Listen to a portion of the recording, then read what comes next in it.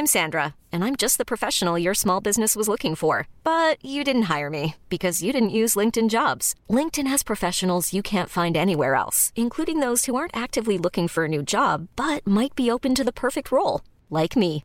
In a given month, over 70% of LinkedIn users don't visit other leading job sites. So if you're not looking on LinkedIn, you'll miss out on great candidates like Sandra. Start hiring professionals like a professional. Post your free job on linkedin.com/achieve today. Ever catch yourself eating the same flavorless dinner 3 days in a row? Dreaming of something better? Well, HelloFresh is your guilt-free dream come true, baby. It's me, Keke Palmer. Let's wake up those taste buds with hot, juicy pecan-crusted chicken or garlic butter shrimp scampi. Hello Fresh. Stop dreaming of all the delicious possibilities and dig in at HelloFresh.com. Let's get this dinner party started. There's never been a faster or easier way to start your weight loss journey than with PlushCare.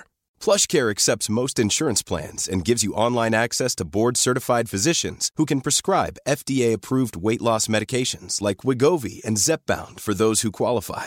Take charge of your health and speak with a board-certified physician about a weight loss plan that's right for you. Get started today at plushcare.com/weight loss. That's plushcare.com/weight loss. plushcare.com/weight loss. All right. Hello, everyone. Very special episode here today. I'm very excited for it. A couple of years ago, I read this book called Redating Ancient Greece, and it was the first or second book I had read on chronology, the problems with chronology. Right around that time, I also read Isaac Newton's book, The Chronology of Ancient Kingdoms Amended, because Isaac Newton had problems with the chronology as well. And I had not yet read any Anatoly Fomenko, but I was very impressed by this book. And that actually caused me to start reading Fomenko as well. Very, very interesting subject. And I know we mostly do health here on this channel, but previously I made a lot of content on this subject.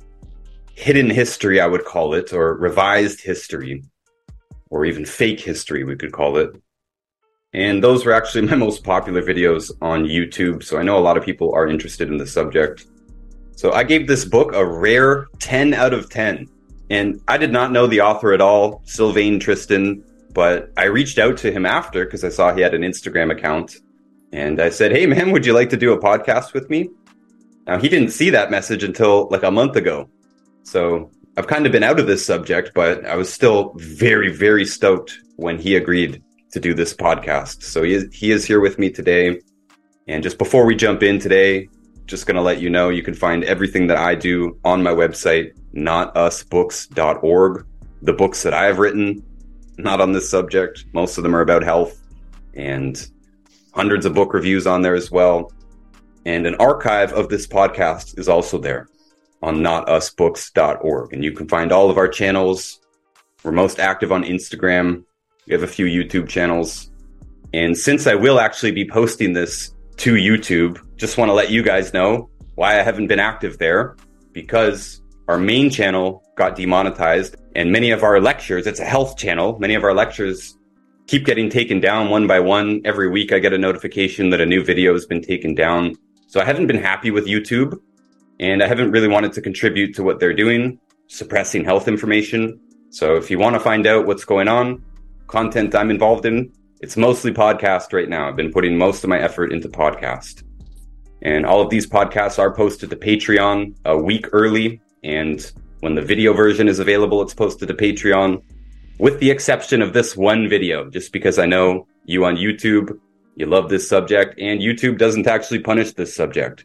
But I can't post most of my health stuff on YouTube, so that's why I have not been active on YouTube. And without further ado, Mr. Tristan, thank you so much for being here. It really is an honor. I really am very, very excited for this. Very happy that you decided to do this. And I'd love to hear your lay explanation for this, because honestly, I'm not very good at it. It's not my subject. Health is my subject. And there was a lot of comments on this video that I made that I didn't really know how to respond to. I'm not an expert in ancient Greece, but I gave you a 10 out of 10 because I think the book did exactly what it set out to do. I'm not qualified to go and fact check every single thing, but I loved that it was not too short.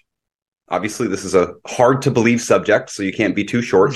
That's one thing I fault many conspiracy books for, being too short, not really explaining themselves. And it wasn't too long either. A lot of conspiracy books, and forgive me for calling this a conspiracy subject, it kind of is. A lot of them are too long. They're too long and rambly. They're going off on tangents. They're speaking down to their audience. I just love the way that you handled it. You're very respectful of your audience. You didn't expect your audience to be an idiot, I think. Wake up, people. Right? You're speaking to people who are looking for information, and you did it very professionally. Perfect length book. Great price on that book, too, $14.99. What a great deal. I was really, really happy about this. And you just made some updates, too, and you shared them with me. Stoked about that as well. I encourage people to buy this book on Amazon. Not only is it a good deal, but it's a really good book, especially for the truther community. Again, the truther community does not produce very good books, not very often. I'm very, very harsh on a lot of those books and very disappointed with a lot of them. And most of them cost more than yours, too. So really, really great value. And on top of all that, this is self-published, right? But you had so few mistakes. I think I caught like one little spelling mistake. It was just very well done. I could tell you really put your heart into it. You really wanted to do a good job. And I respect you a ton for it. So I'll throw it over to you now. Hey, Ryan, how are you? Thanks for having me here. And thank you so much for your nice comments. Okay, so where do I start? Is the chronology of ancient Greece wrong, right? As you said, you mentioned Fomenko. So I think it was in 2014 I read Fomenko. I mean one book first, and then I read a second. And at the beginning, I thought it was crackpot theory. I couldn't believe it right away. But then after some time, after reading, a few chapters, I began to wonder, wow, what if all this is true? I mean, there are so many things that have, had bothered me about chronology for a long time. Yeah, for decades, ever since when I was a child, even I remember I was wondering, how come we have these Middle Ages, like 1,000 years where not like nothing happened, but so little seems to have happened during the Middle Ages. So there are so many things that are strange about chronology, like antiquity, the ancient world, so many things happened. And then 1,000 years later, the Renaissance, suddenly everything seems to happen again. So what has been going on for 1,000 years? Have people been sleeping all that time? And so suddenly it started to make sense. When I read Fomenko, I started to think, wow, this could be true. And especially, his chapter about ancient Greece, really interested me because he was pointing out similarities between medieval Greece and ancient Greece. So I started to check, to do my own research. And I started to compare these two periods. And the more I was looking, the more I could find. So that's why today I have this book, because there's and I keep, every now and then I keep, stumbling on something else, a new thing, confirmation that Fomenko had not been dreaming. So there is something about chronology which is blatantly wrong. It's not only Greece, of course, but I wanted to focus on something. And as I was interested in Greece, I thought of it as a good starting point to have an in-depth study of Greek chronology. So that's why I started comparing events. So my question is the chronology of ancient Greece wrong? An investigation through time. So, much of what I'm going to say, everything I'm going to say is in the book. So there's much more in the book redating ancient Greece. But today we're going to cover, a few interesting points. So the two periods I'm going to compare, as I said, are the so-called ancient Greece. So the question is it really ancient? So this ancient Greece runs from about 800 to 200 BC. And the second period I'm going to compare study is medieval Greece or Renaissance Greece, which runs from 1000, roughly 1000 to 1600 AD. So as you can see, there is a difference, a gap of 1800 years in between the two periods. And I'm asking you to bear this figure in mind, 1800 years or 1800 years, because as we're going to see, it's going to crop up all the time. When we study the chronology of Greece, we're going to see that these two periods are very similar or quite similar. So the first example I would like to bring about is, scholars say that in the 8th century BC, the term Hellenes was created or introduced, which is another name for the Greeks, of course, Hellenes. And strangely enough, this name seems to have, vanished for centuries. And I bought a book by, I think his name is Nicholas Doumanis, called A History of Greece. He's a Greek American, and he wrote a book, and at some point in the book, he says that in the 11th century AD, the term Hellene, which quote, had fallen into disuse for centuries, suddenly recovers its ancient meaning. So what you can see is that if we take the time gap between the 8th century BC and the 11th century AD, it's exactly 1800 years. So which is the first clue that something is going on here. So it's either that things are repeating themselves, or that the more ancient Greece, or what we call ancient Greece, is actually what I call a phantom, or what Fomenko actually calls a phantom reflection of the real Greece, medieval Greece. So another clue that I found is phantom like a duplicate. This is a big part of Fomenko's thing. He's not saying that these events are fake. He's saying that they're just duplicated. They happened most likely recently, and then they're written into history in duplicate form, maybe slightly different, but the same events repeat themselves. And he's saying it's the newest ones that are most likely the real ones. Exactly. So what is generally thought when we, in the field of so-called new chronology, is that around the 16th, 17th century, when a guy, a French guy of Italian origins called Scaliger, began to create a world's chronology, he either made mistakes or he deliberately made a fake chronology. So let's say he made a mistake. So he misdated Greece by a staggering 1800 years. That's why we have these duplicates. So as you said, everything must have happened much more recently than usually thought. So the second example I'd like to bring about is about the Olympic Games. The first Greek Olympic Games are said to have occurred in 776 BC.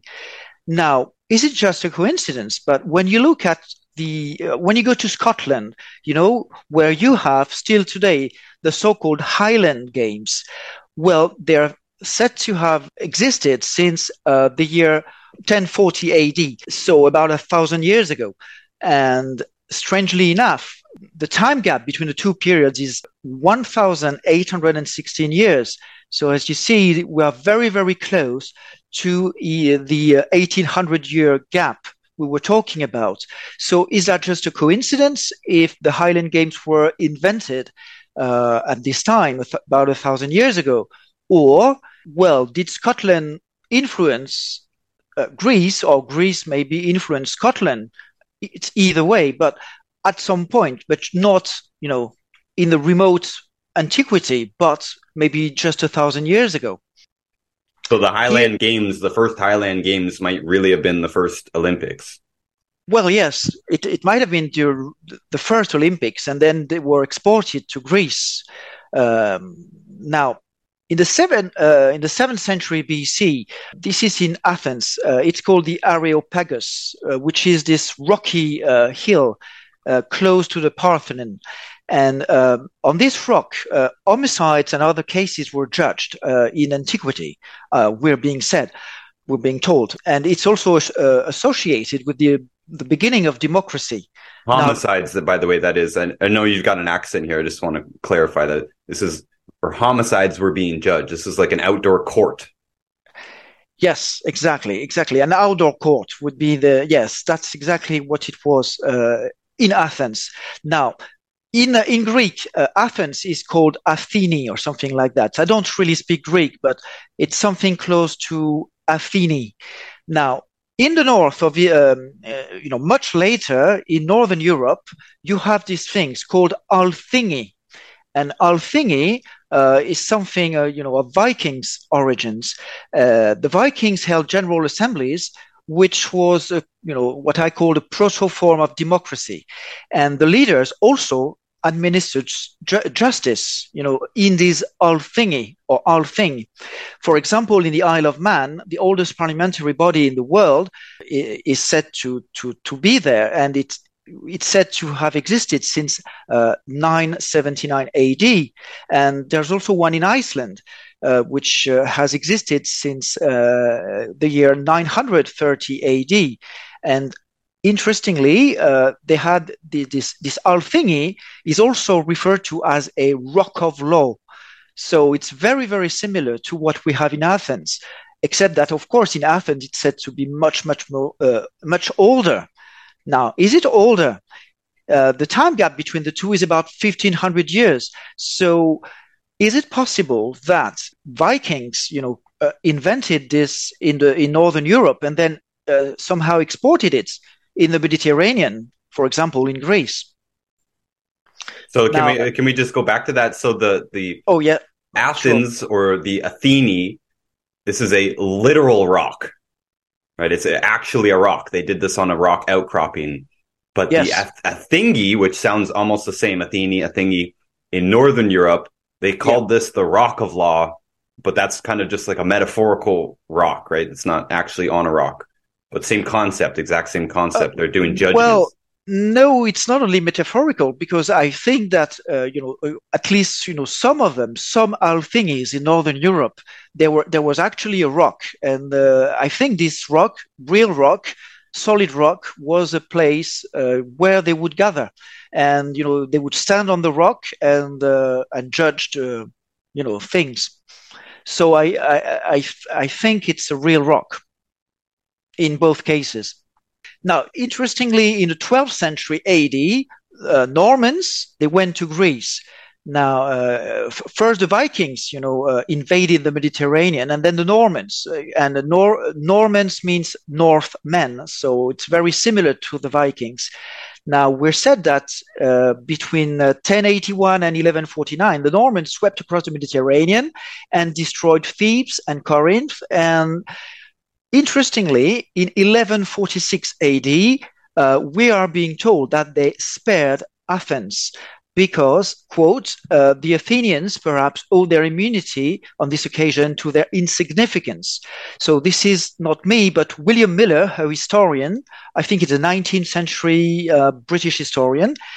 He said that, about 1,000 years ago, or not even that, Athens was insignificant. It was a very small city. So traditionally, ancient Greece is about 2,500 years old. So Athens was a very big city more than 2,000 years ago. Now, how could it be insignificant just 1,000 years from today? That's a big mystery. So the question is, was Athens founded just 1,000 years ago or under 1,000 years ago? Now, Solon is someone, a very famous Athenian that is considered to be the father of democracy. He created a popular court open to everybody, every citizen in Athens. Now, 1,800 years later, a tribe, coming from Germany or northern France, we're not exactly sure, but let's say northwestern Europe, Franks began to occupy Greece, and in 1204, a man called Otho de la Roche, which means, by the way, from the rock or of the rock, invading Athens.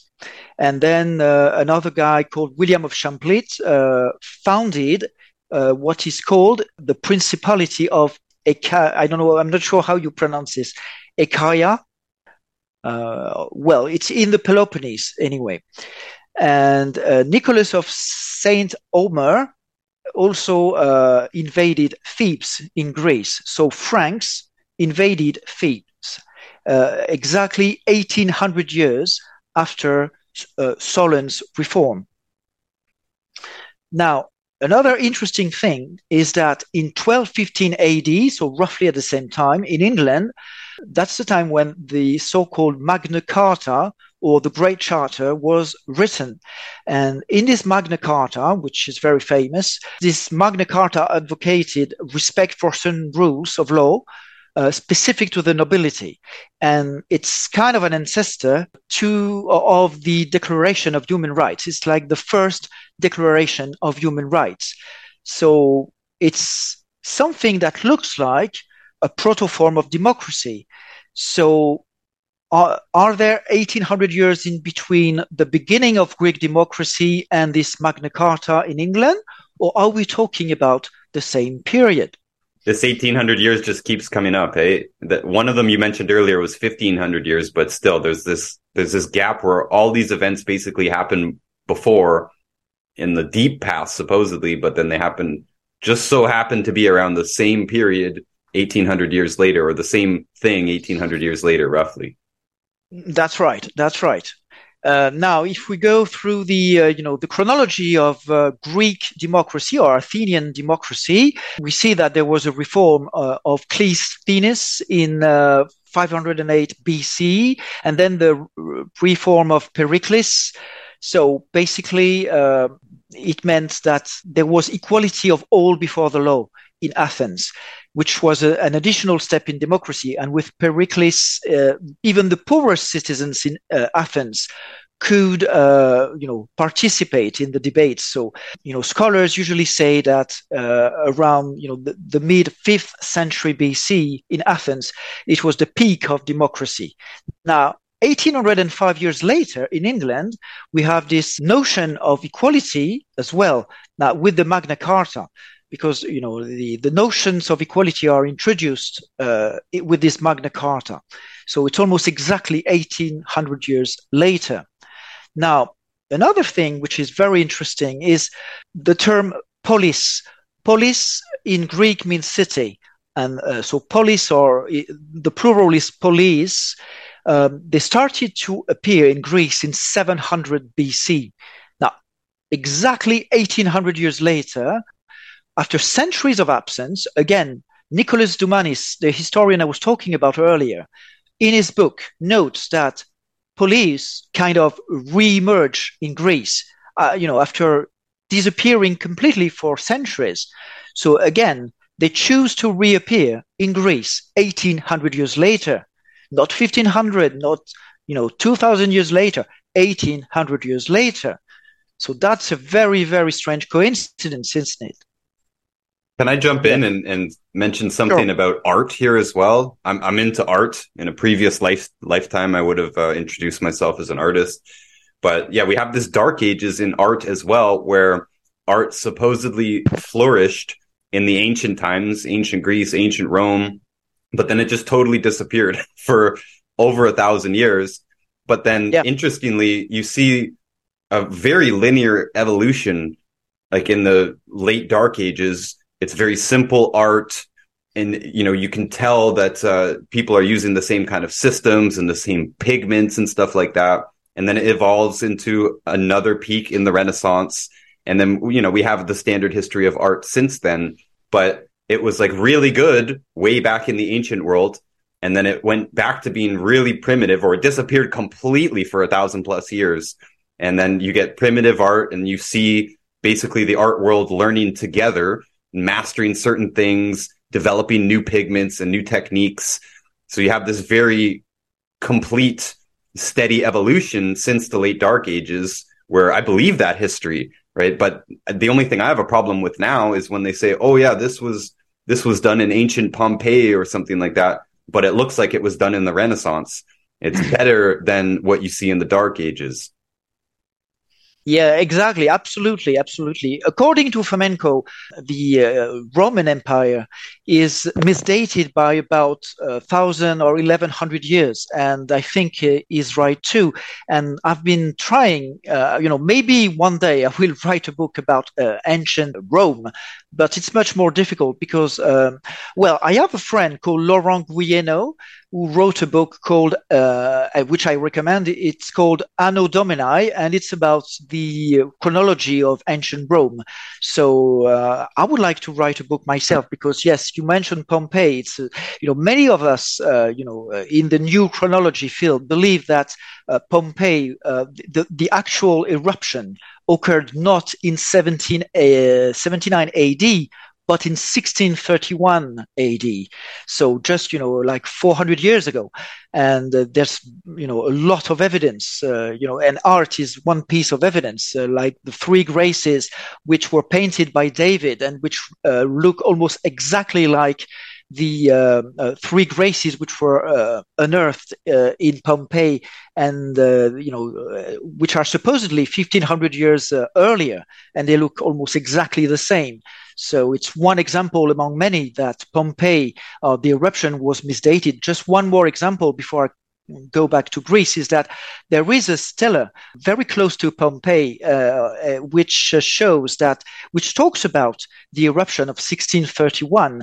And on the stone, it's carved the names Pompeii and Herculanum, which were not supposed to, which are supposed to have disappeared in 79 AD.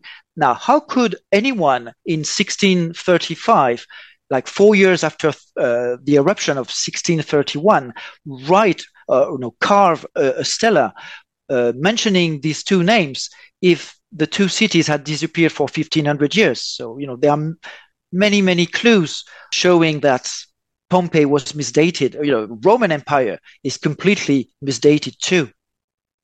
What was the name of that author with the Anno Domini book? Yes, it's a French guy called Laurent Guyeno. It's a Guyenot, Guyeno. Is that book in English too? And his book is in English, yes, Sweet. Absolutely. So why 1,800 years ago? Back to Greece. Yes. Why these 1,800 years, are these 1,800 years fictitious? Now, another piece of evidence is Byzantium, which is the name of Constantinople, today called Istanbul. It's said to have been founded by a mythological king or demigod called Byzas in the 7th century BC. Now, 1,800 years later, in the 12th century AD, Constantinople is taken by the Crusaders, again, coming from or the Franks, coming from northwestern Europe. And Byzantium is often written on maps, which is illogical because it's supposed to have been named Constantinople ever since the year 325 AD, after the Emperor Constantine. And on the maps, the 12th century maps, they write Byzantion or Byzantion Constantinople. Now, a very interesting fact is that many crusaders came from a French city called Besançon. Now, if you look at the name of Besançon in northeastern France, at the time it was called Byzantion. And it's virtually the same name as Byzantion. So is the name Byzantium, which is the Latin version of Greek Byzantion, was it really founded in the remote 7th century BC, or much more realistically, much more recently, founded or at least renamed by Crusaders, Byzantion, coming from Byzantion, exactly like when people from York renamed or named New Amsterdam, New York. You see, or in the New World, you have so many names coming from Europe. They just took the names of the cities they knew in Europe and named new places in America with European names. So what I believe is that we have the same here. Constantinople was renamed Byzantion by Crusaders coming from Byzantion. and it's much more recent than we think. And opposite Byzantium, there is the city of Chrysopolis, which literally in Greece means the city of gold. Now, 1800 years later, from the 9th to the 12th centuries AD, in Besançon, in modern France, what today is called France, we have this district which was called Chrysopolis. So the city of gold is actually the original name, apparently, from a neighborhood in France, or in what today is France anyway, right? And these are spelled the exact same. They're spelled the exact same. Now, the strange thing is that why would a French or part of a French city, what would it be named with a Greek name? So I believe it might be that Crusaders, when they came back to France, they renamed Chrysopolis, part of their city, Besançon, they renamed it Chrysopolis. So it's like twin cities. You have now, at the time, about, in the 12th century AD, you had these two cities, Byzantium in France and Byzantium in the Middle East, or in, Istanbul. The Near East, they say. The Near East, yeah. And there was this opposite city, opposite the river, there was Chrysopolis. So maybe they just decided to also have their own Chrysopolis. Or maybe it's the other way around, I'm not sure. But maybe they had this city of gold in Europe, and then when they arrived in the Near East, they decided to call it the city of gold as well. And then it became known under a Greek name because people spoke Greek there. I don't know. Now, another interesting character is Zoroaster, or also called Zarathustra, who was, in the 6th or 7th or 6th century BC, so-called prophet and founder of Zoroastrianism, a religion of the Persian Empire. Now, 1800 years later, in the 12th century AD, we have Sohrawardi, a Persian philosopher and a mystic who, we are being told, synthesizes the Zoroastrian heritage. So it's funny to see that this philosopher lived exactly 1800 years after Zarathustra. So the question is it possible that these two philosophers are just one and the same person? Another interesting character, this time it's a writer, is Aesop. Aesop was the Greek so-called father of fable. He was said to be of Phrygian origin. And, he created these fables, these tales. And now, much later, so this time it's not exactly 1800 years later, it's rather 1750 years later, Marie de France, a French writer, living in England, I think, she was the first person to translate Aesop's fables into French. Now, these fables were called, or she called, Aesopettes. Now, why did she call them Aesopettes? Well, according to conventional history, she called them Aesopettes to honor the Greek Aesop. So from Aesop, she called his stories or his fables Aesopettes. Now, when you look at the word Aesopet, it looks like the Greek or two Greek words, like Iso, which means equal in Greek, and pet look like, more or less looks like podi, which means foot. So could it mean equal foot? Now, as you of course know, poetry is done in feet. So you have, usually you write one line, and the next line you've got an equal number of feet, so-called feet. So it works with equal feet. So did Aesop really exist, or was it something, very, very, new at the time, in 1189, or, when Marie de France wrote them or translated them? Maybe it was something completely new. Now we're getting to Homer. So Homer, of course, is the writer, or not the writer because he didn't write anything, but Homer is this blind poet or bard who's very famous for his oral stories, the Odyssey and the Iliad. Now, in the 13th century AD, in Greece, the so-called Saint Homers came. They were part of the Franks who ruled over Greece. So it was a very preeminent family coming from the northern, a city in northern France called Saint Omer. And Saint Omer, it's called Saint Omer because people say there was a bishop who was also blind. So just like Homer, the Greek poet or the Greek bard, this Saint Omer, who gave the name to the city Saint Omer, from where the family of Saint Omer came from, was blind too. So was there really a man called Homer in the 6th century BC or before? Or is it just a phantom reflection, a duplicate of the Saint Omer family, which ruled over Greece in the 13th century AD? And when you look at Greek history, you don't find any either Homer or Omer anywhere, except in the 6th century BC or before, this Homer, and in the 13th century AD, the Saint Homers. That's it. So coincidence again, 1800 years. Now you're showing here a statue of Homer, and most or all of these Greek figures have statues made of them. So you think those statues would have been made also 1800 years later? Like these are Renaissance statues? Oh, absolutely. I do not believe a minute that anything is that ancient.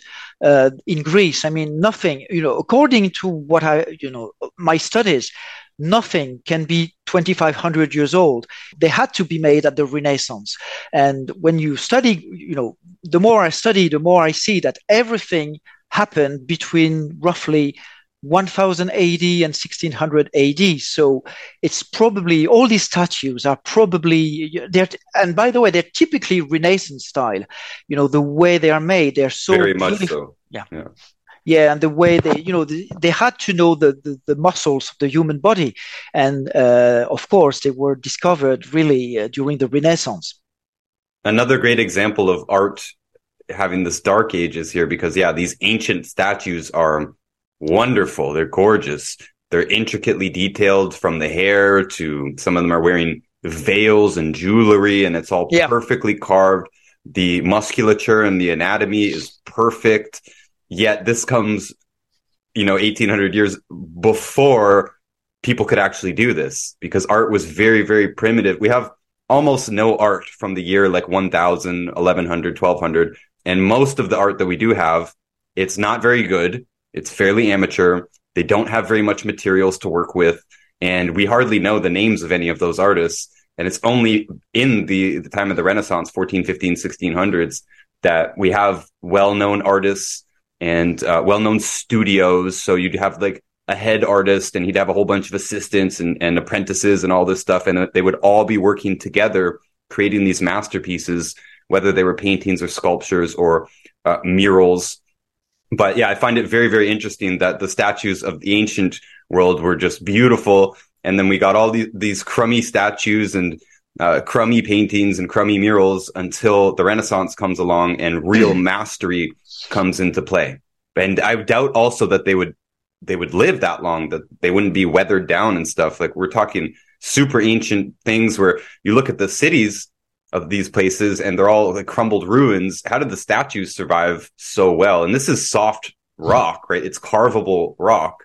So it should not withstand that much weathering and looting and pillaging and all this stuff that supposedly happened, especially in the Dark Ages, where they say a lot of this stuff was deconstructed. That's one of the excuses they give for the ruins and stuff. Oh, in the Dark Ages, everything went crazy and they looted and pillaged and took bricks from this and rebuilt this and all this stuff.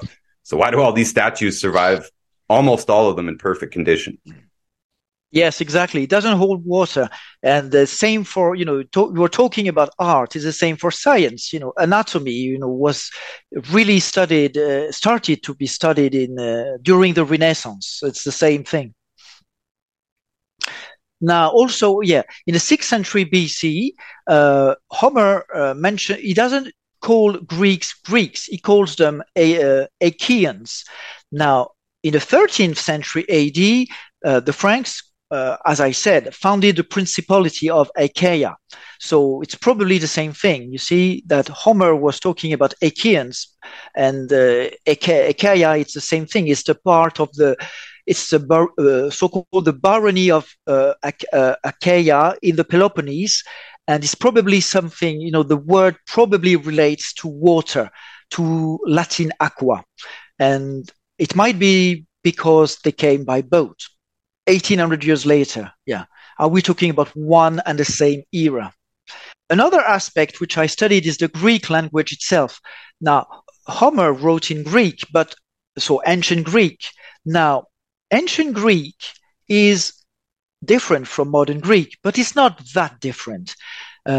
So I'm quoting here Margaret Alexiou, who's a professor emeritus of modern Greek at Harvard University. And she says, Homeric Greek is probably closer to Demotic, which is modern Greek, than 12th century Middle English is to modern spoken English, which means that English has evolved more in about 800 years than Greek in almost 3,000 years. It doesn't make sense. So, even scholars are surprised that Greek evolved so slowly. Now, the question is, has it evolved slowly, or are we talking about 13th century Greek? In this case, everything becomes logical, right? Because if Homer or Saint Homer, like someone in the Saint Homer family, wrote, invented this story in Greek, we call the Iliad, and the other one called the Odyssey.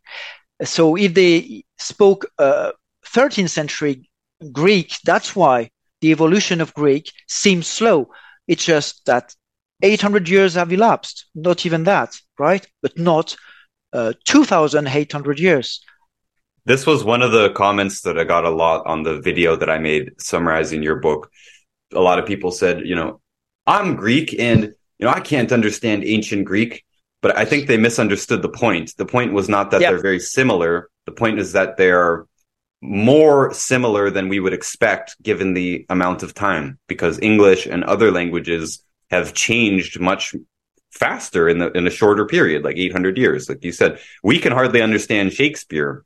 And you go back further than that, like, Canterbury Tales and all this stuff. It's very hard to understand older English. And it's not that old. English is not an ancient language. So you've got this supposedly extremely ancient language that is just, it hasn't changed more than the English language in 800 years is the point. It's not that they're very, very similar.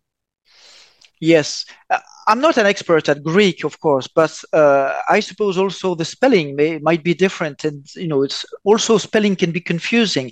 When you read ancient English, the spelling has changed a lot. And sometimes it's actually easier to understand that, at first glance, we see that the spelling is very different. And it's, what is he talking about?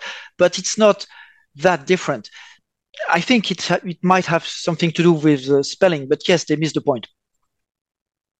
Now, in the 6th century BC, this is Pisistratus. Pisistratus is called the first tyrant of Athens. Now, the name Pisistratos in Greek means he who convinces the army. So my question is, are all these names, ancient names of Greek tyrants or philosophers, are they nicknames or real names? Maybe they're just nicknames. So the first tyrant is his name coincidentally is the man who convinces the army. So maybe it's just a nickname. Now in the 13th century AD, Otto de la Roche takes Athens. So he's the first Frankish Duke of Athens, and Thebes is the Lord of Athens. And of course, this is the definition of a tyrant because he was coming from Western Europe and he arrived and he took Athens. So it has to be a tyrant. So we have two tyrants, or not just two, but two sets of tyrants, almost exactly 1800 years apart.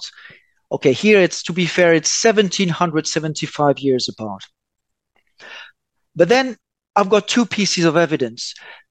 Dante the Italian poets of the Middle Ages, we are being told that he transferred by poetic anachronism the title of Great Lord of Otho to Pisistratus. So in simple English, it means that he made a mistake. Well, he took Pisistratus, or he mistook Pisistratus for Otho.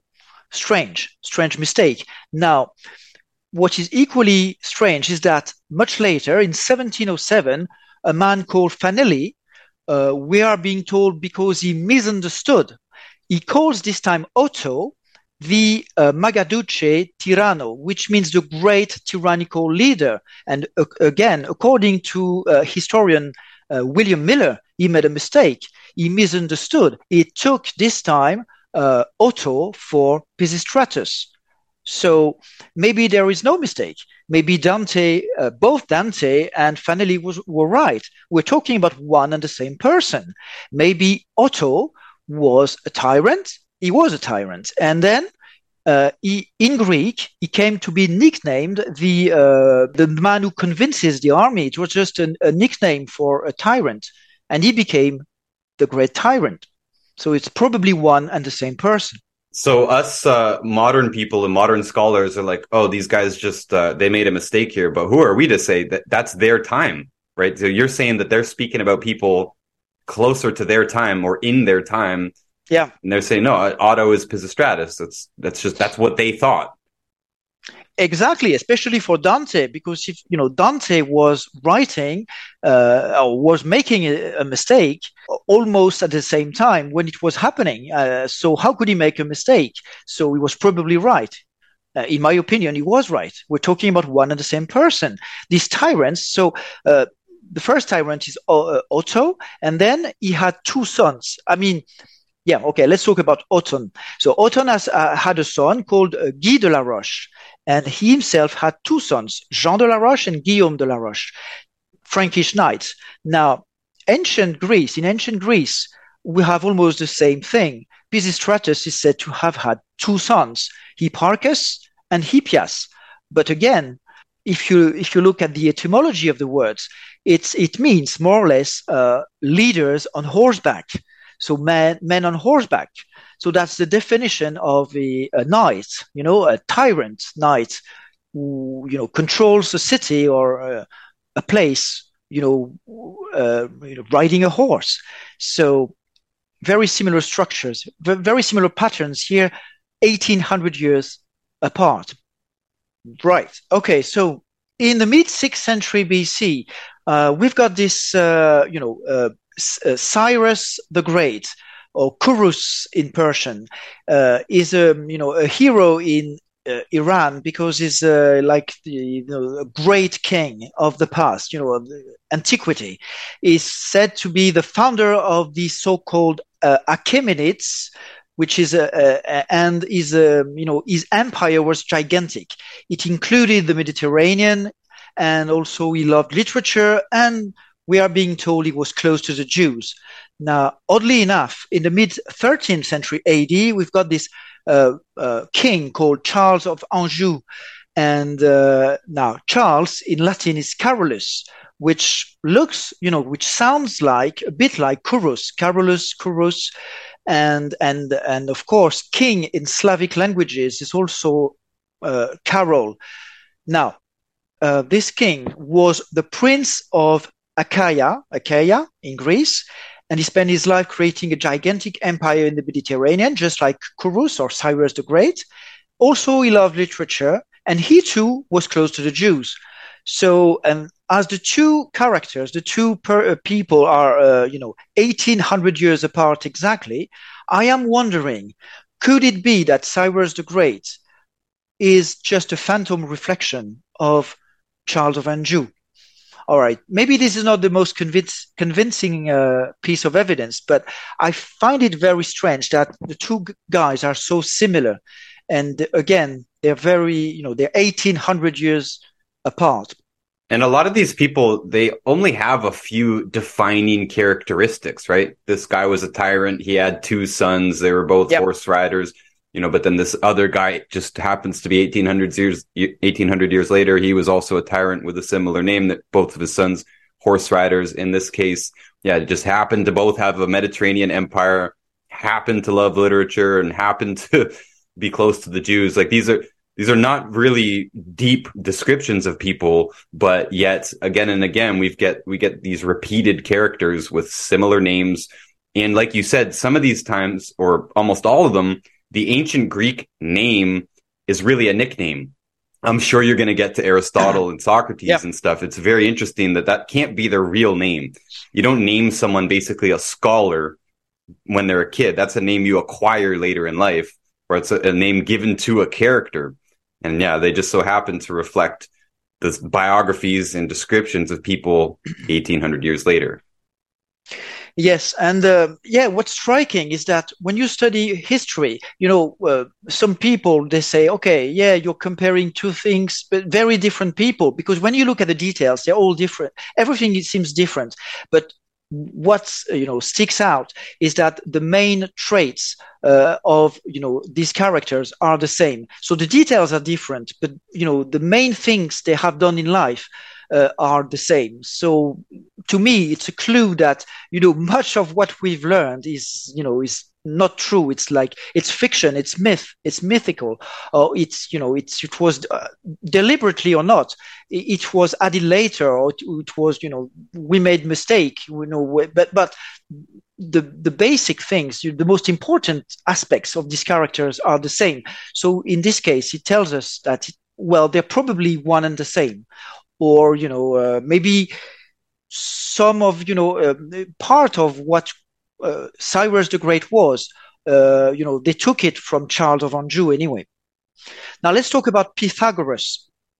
Now he's sometimes credited with the discovery of the golden ratio, phi, but it was rather the Pythagoreans, his students later, who studied it first. Now, what matters here is that the facade of the Parthenon seems to follow the golden proportion, so the golden ratio. Now, in the Middle Ages, it was Leonardo de Pisa who introduced the golden ratio in his book Liber Abaci in 1202. And, he also introduced Indo-Arabic numerals in Europe. So this happened pretty late because it was in the early 13th century. Now, interestingly, in 1260, a man called Campanus of Novara demonstrated that phi, the golden ratio, was irrational. Now, if you subtract 1800 years from the year 1260 AD, you end up with 540 BC, which is the time when Pythagoras was 40 years old. Now, the usual question is, did Pythagoras truly live in the 13th century AD? Which would make sense. And by the way, for the listeners, the Leonardo da Pisa is Leonardo Fibonacci. Lots of people are familiar with the Fibonacci sequence here. So this is what we're saying. The Fibonacci sequence, so-called the golden ratio, is credited to Pythagoras or the Pythagoreans, but 1800 years later is when this guy who we actually call Leonardo Fibonacci supposedly came up with it. Exactly. Now, let's talk about a battle. In 480 BC, there is the very famous Battle of Thermopylae. I'm not sure of the pronunciation. It opposed King Leonidas, a Greek, to King Xerxes, a Persian, and it's said to have involved hundreds of thousands of men. And it's about, there is a very famous film called 300, or even two of them made in Hollywood. And the story is about the Spartans, or the Spartiates, and their bravery, that 300 horsemen played a key role in Greek resistance.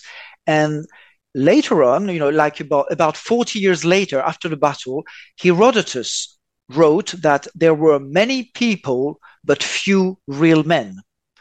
Now, 1755 years later, in the Middle Ages, there was a battle called the Battle of Neopatras, which is almost at the same place, about 25 kilometers away from Thermopylae. Now, it opposed a man called John Ducas, despot of Thessaly, and John de la Roche, the Duke of Athens, to John Ducas Palaiologos, Byzantine general. And again, we have tens of thousands of men in this battle. And then we are being told that John de la Roche sent a troop of, guess what, 300 knights. And then, thanks to these 300 knights, they won the battle.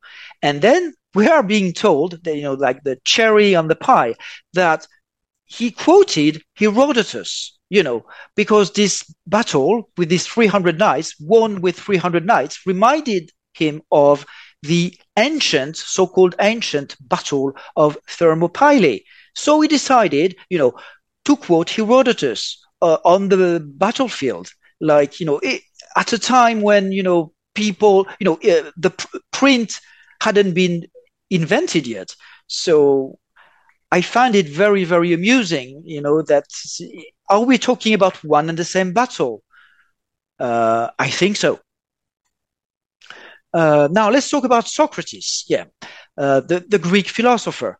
So, of course, he was the professor of Plato, whom he influenced, and he was sentenced to death at Hemlock for impiety, atheism, and the creation of new deities.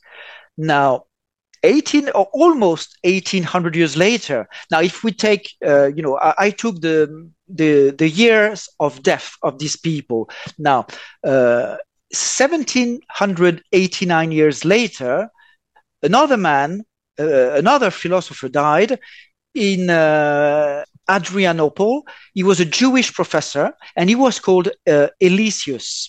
And Elesius was an expert in Kabbalah and things like that. And he was a professor, and he was not the professor of Plato, but of another philosopher who was called Pletho or Plethon. So virtually the same name as Plato. And just like Socrates greatly influenced Plato, Elesius greatly influenced the life and the philosophy of Pletho. And similarly, he was sentenced to death by the Turks because of, quote, his heterodox religious views. So we have two very, very similar characters again. Now let's study Plato and Pletho. Now Plato, as I said, was the student of Socrates. He was the greatest philosopher of ancient Greece. He's the most famous of all. And he created what we call Platonism, which is the material world is an imperfect copy of the ideal world of so-called forms. Now, 1800 years later, Plethon or Pletho is encouraged by Elesius to study Greek philosophy as well, and he becomes, guess what, the greatest philosopher of his time, like the greatest Greek philosopher of the 15th century. And of course, he was a promoter of Platonism. So Plato or Plethon promoted Platonism. And Plato wrote the Republic and the Laws. Now, Pletho wrote a book called The Laws, which we're told was inspired by Plato's Laws and Republic. Both were polytheistic. Both founded an academy. Plato is said to have founded the academy in Athens. Pletho founded an academy in Florence. They both had very long lives. Scholars think that Plato lived approximately 80 years. Scholars say that Pletho lived almost 100 years. So, both lifespans are very, very, long for the time. Now, Pletho was exiled to Mistras. We'll come back to this later.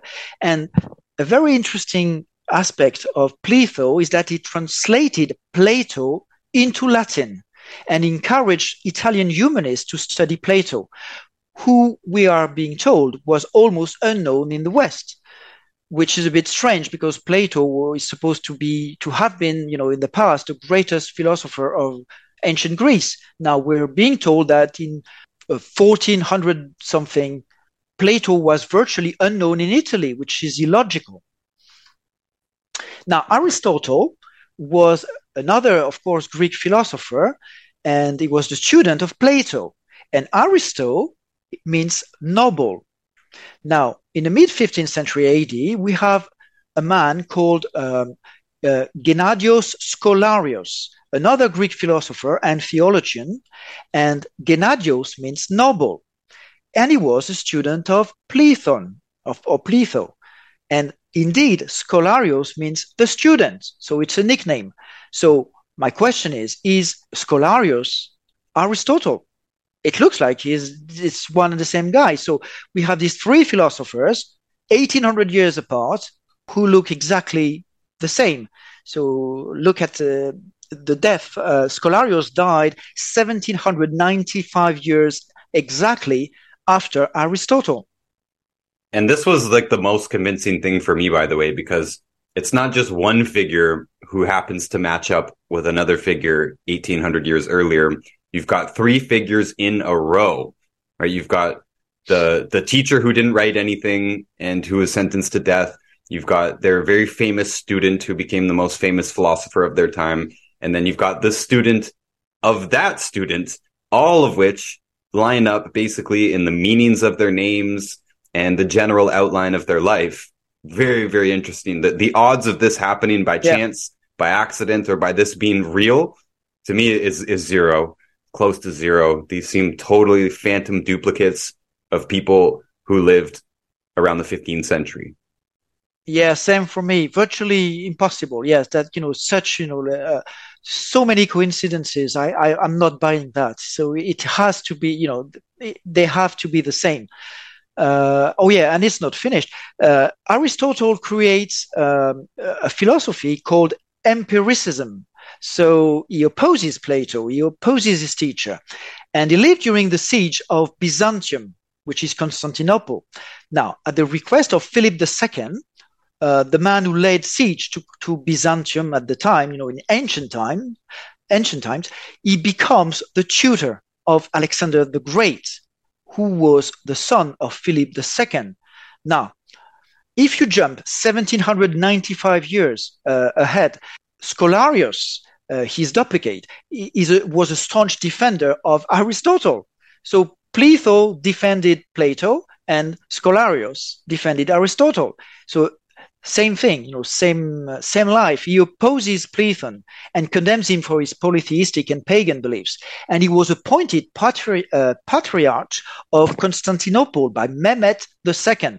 So it's not Philip II, but it's Mehmet II, the Sultan in Constantinople, the man who took Constantinople in 1453. So this happens almost exactly 1800 years later. Almost exactly the same thing, same place, philosophers, same opposition. Well, it defies common sense to believe that this would be a coincidence. So the question is, why, yet again, did all these people live almost exactly 1800 years apart? Are Socrates, Plato, and Aristotle actually Elesius, Platon, and Scholarios? And is Plato the pseudonym of Platon, threatened by the Turks and forced into exile? Because, as I said, Platon was forced into exile because his teacher had been, killed by the Turks. So he didn't want to end up killed. So he exiled himself in the Peloponnese, and as I said, in a city called Mistras. And maybe because he didn't want to endanger his own life, maybe he created Plato, and maybe it was his pseudo, so which was very convenient. Now, if the Turks would say, okay, we don't like what you're writing, he could say, well, I'm not talking, it's not me, it's Plato. So maybe it's just a pseudo. I'm not, I'm still not sure whether Plato and Plato are, it's one and the same person, or if Plato is just a pseudo used by Platon. Now, in 432 BC, the Parthenon on the Acropolis was inaugurated. Now, 1825 years later, in 1393, Nero the First Acciaioli, the Duke of Athens, we are told bequeaths Athens to the Church and of the Madonna of the Parthenon. So the question is, was the Parthenon a brand new building at his time? He wished to be buried there. Let's study a bit more about, let's study the Parthenon. Now, in 1436 AD, a man called Cyriacus of Ancona, who was a merchant, an antiquary, and humanist, he was an Italian, he was a traveler, and he's sometimes referred to as the father of archaeology. He's said to be the first so-called scientist to rediscover the prestigious ancient Greek sites, such as Delphi or, Athens. Now, for those who have the image, this is the first known representation of the Parthenon. Okay, so Cyriacus of Ancona drew in 1436 the first known or surviving representation of the Parthenon. So this happened 1868 years after the construction of the Parthenon. So no one remembered the Parthenon for 1800 years, and no one took note of it. No one wrote about it. No one drew it. No one painted it. Exactly. Look, now let's quote William Miller again, the historian. Now, according to him, I am quoting here. We have the first. In 1380 AD, we have, according to him, the first allusion in the whole range of the history of Frankish Athens to the classic beauties of the Acropolis. Now, according to him, the King of Aragon raved the most precious jewel that exists in the world, and such that all the kings of Christendom together could in vain imitate. Now, what he says here is that from 1204 to 1380, so for about 175 years, no one mentioned the Parthenon. So, question is, did really 1812 years elapse, or was the Parthenon only 12 years old when it was first mentioned in 1380? So, in other words, was the Parthenon constructed around 1368? This would make sense. That's why nobody talked about it before. Now, around 1395, the Italian notary Niccolo de Martoni speaks of his visits to what he calls the Church of St. Mary, which is the Parthenon in Athens. Now, according to Miller, this is the very first account which any traveler has left us from personal observation of its condition during the Frankish period. Now, before that, the Acropolis was generally referred to as the castle or the fort of Athens. Right. Now, Mary, of course, is the Virgin. What does Parthenon mean? It means the apartments of the Virgin in Greek. Parthenos, right. Parthenos being the Virgin. So that's why it's called St. Mary, because it's the Virgin. What probably happened is that what we today call the Parthenon was built in the Middle Ages, and it was a church dedicated to the Virgin Mary. So that's why it's called the apartments of the Virgin, which is its Greek name, and it's not ancient, but it's something from the late 14th century, most probably. So it was not 1827 years old at the time. It was probably just 27 years old. It was brand new, almost brand new at the time. Well, this is my hypothesis. Of course, you might disagree, but that's where the evidence leads me. And the golden ratio used in the Parthenon, remember that Campanus of Novara in 1260 was one of the very first Westerners to be interested in phi.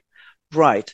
So did it really happen like something like 1700 years later, or merely 108 years before? Meaning that if the Parthenon was built with phi, the golden ratio, maybe it's just because it had been known for about a century. So now, how could they use the golden ratio in 400 BC if nobody knew about the golden ratio?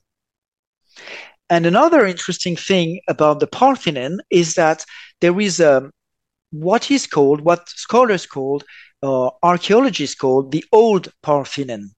It's said to have been destroyed by the Persians in 480 BC, when it was not even completed. Now, interestingly, in the Middle Ages, in the 14th century, in the period called the Catalan period, on the Acropolis, the Catalans, coming from Spain, they built a chapel called Saint Bartholomew. Now, in Catalan, Bartholomew is Bartomeu or Berthomeu, which oddly resembles Parthenon. Well, maybe just a coincidence, but I wanted to point that out. So, because the interval between the two is 1801 years, 1801 years. So, are we talking about a true time gap of 1800 years again, or are we just talking about one and the same thing? The Old Parthenon would be the first chapel which preceded the bigger Parthenon. And I think we should keep in mind, everyone, that in these times, Renaissance and before, most people could not read and write. The average person could not read and write. Books were not available to the common person. Books were written by monks and scribes, and they were very time-consuming and laborious, and only an elite group of educated people could actually understand and read. So when you get names that sound similar but don't look that similar, this is why we had all sorts of different spelling in English back then too. There was no standardization here, and a lot of things were just, it's what you heard. And of course we know, especially in like the Romance languages, a lot of the words are very, very similar. They're just spelled slightly different, and over time they're pronounced slightly different. But a lot of these words sound similar, I think, and place names and human names, I think they sound similar because that's mostly how they were transmitted from person to person, orally, not written. Yes. Now, in the 13th or 14th century AD, we're not sure, a tower was built on the Acropolis. It's called the Frankish Tower. This is a photo from 1872. And unfortunately, this tower was destroyed by the German amateur archaeologist Heinrich Schliemann in 1874. So this photo was taken 2 years before. So it was destroyed because it was deemed not an antiquity, because it's medieval. This we are sure about. It's medieval. It's a medieval tower. Now, it was allegedly built with the stones recovered from the Acropolis, which was, from the crumbling stones of the Parthenon at the time. Now, was it really built 1700 years after the Parthenon, or 100 years before? And that would explain why, the Franks were talking not of the Parthenon for about almost 200 years, but they were talking about a castle, the Athens castle. So this tower was probably the remains of this castle, which was built approximately 100 or 150 years before the Parthenon. So they thought this tower, it's like right beside the Parthenon, they thought that this was medieval, so okay, we can destroy this. But you're saying they both would have been built around the same time. They're contemporary. Yeah, probably this castle and this tower was built around 1200 something.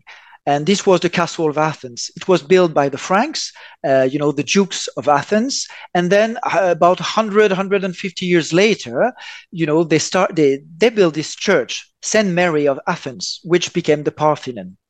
And Schliemann was, stupidly enough, he destroyed the tower because he was thinking that it was not interesting enough. It was something medieval. And to him, it was not something, that belonged to what he believed was very, very ancient.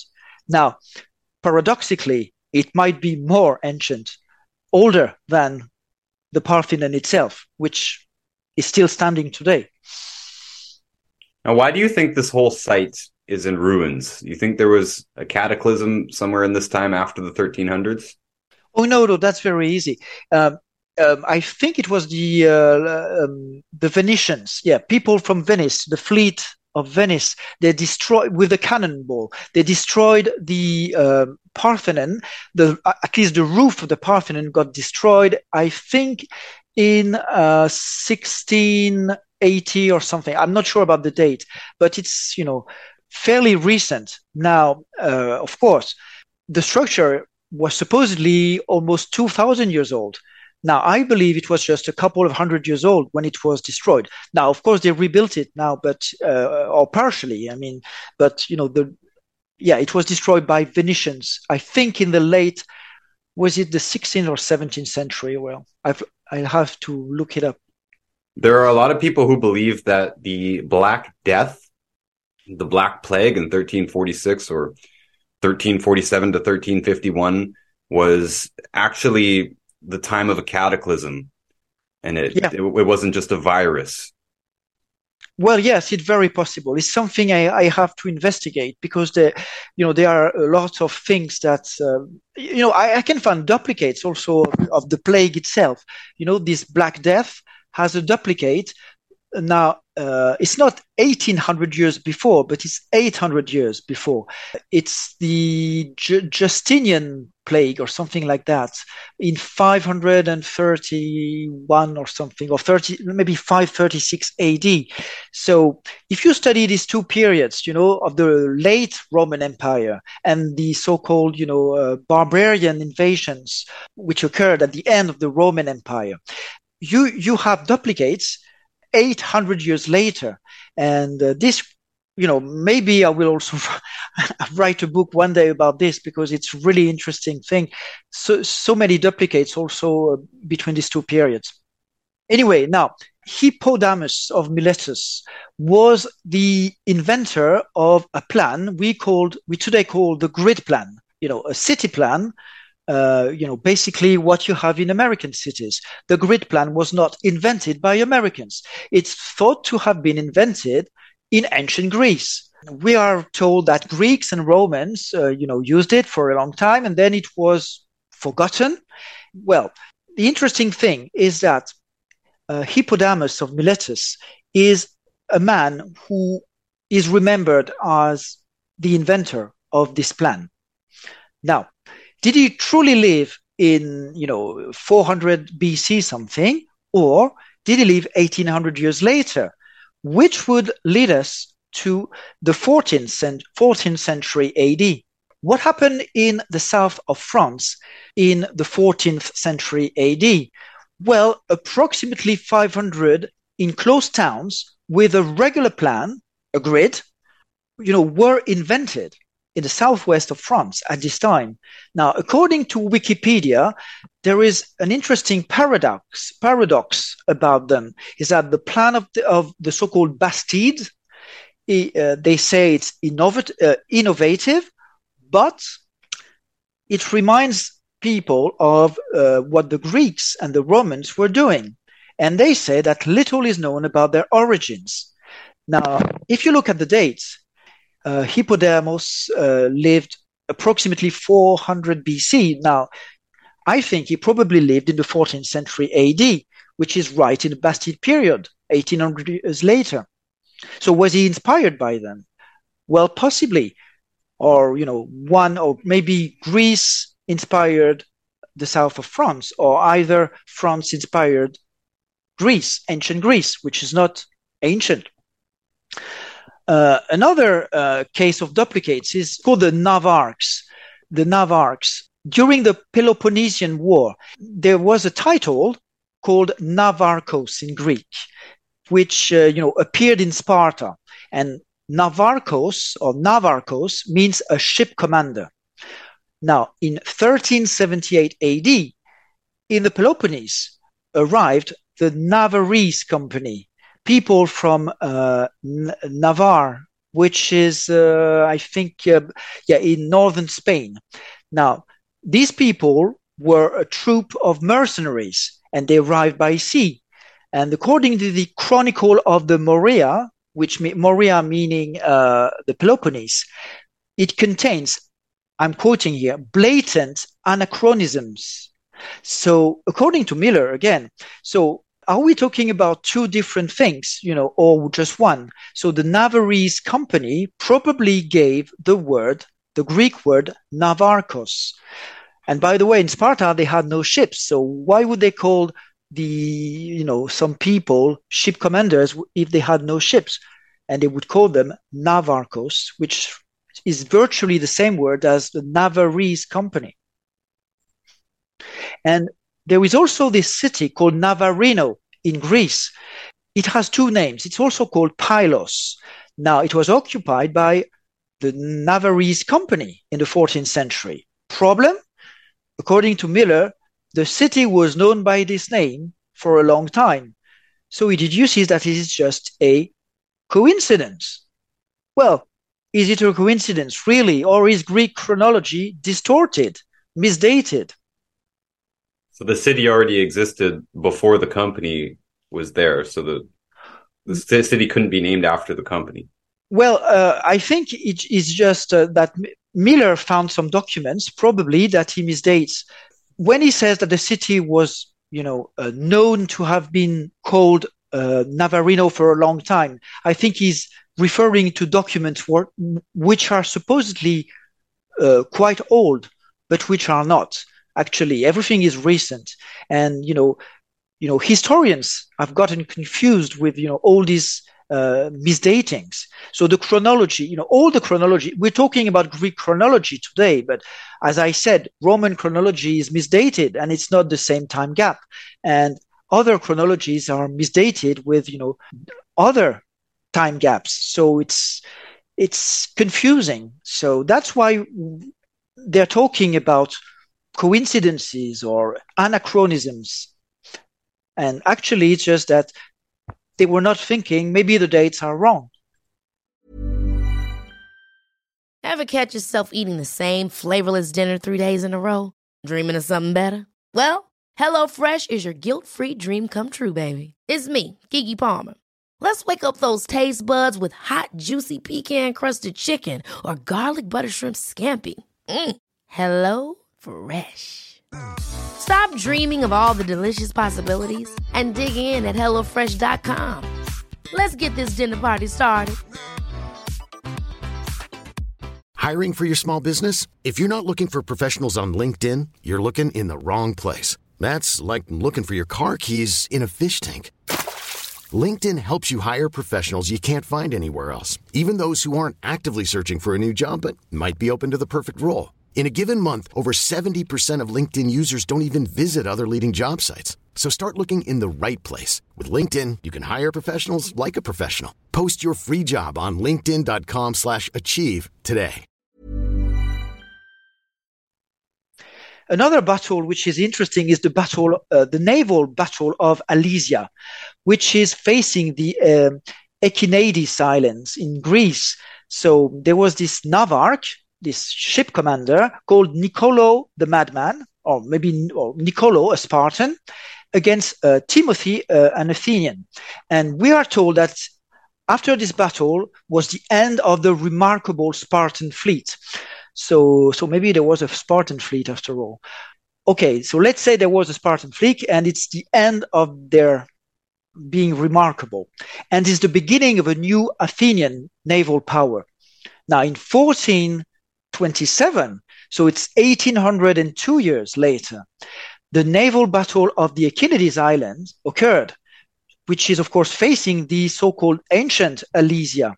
And this time we have Carlo Tocco. So Tocco could be, an Italian word meaning the eccentric, so the crazy. And remember, the other one was Nico Loco, and Loco in Spanish means crazy. So it's probably one and the same guy again. And so he was said to be an Italian lord, and he was fighting Demetrios Leontarios, a Byzantine Greek. And again, it's the last decisive Byzantine victory to take the Peloponnese. So both battles are very similar, same place, same results, and they're 1,800 years apart. And a crazy lord. Yeah, and a crazy lord is involved. Yeah, absolutely. So are we talking about one and the same battle? Yeah. 1,802 years later? Really? Now, the place names. Well, usually place names, they get shorter over time, right? So I'm taking here the example, I'm not sure, maybe it's not true, but, historians say that the French city of Lyon used to be called Lugdunum in Roman times. So obviously it got shorter. Now, this is an extreme example, but, you can find this, in many city names. With time, words get shorter, right?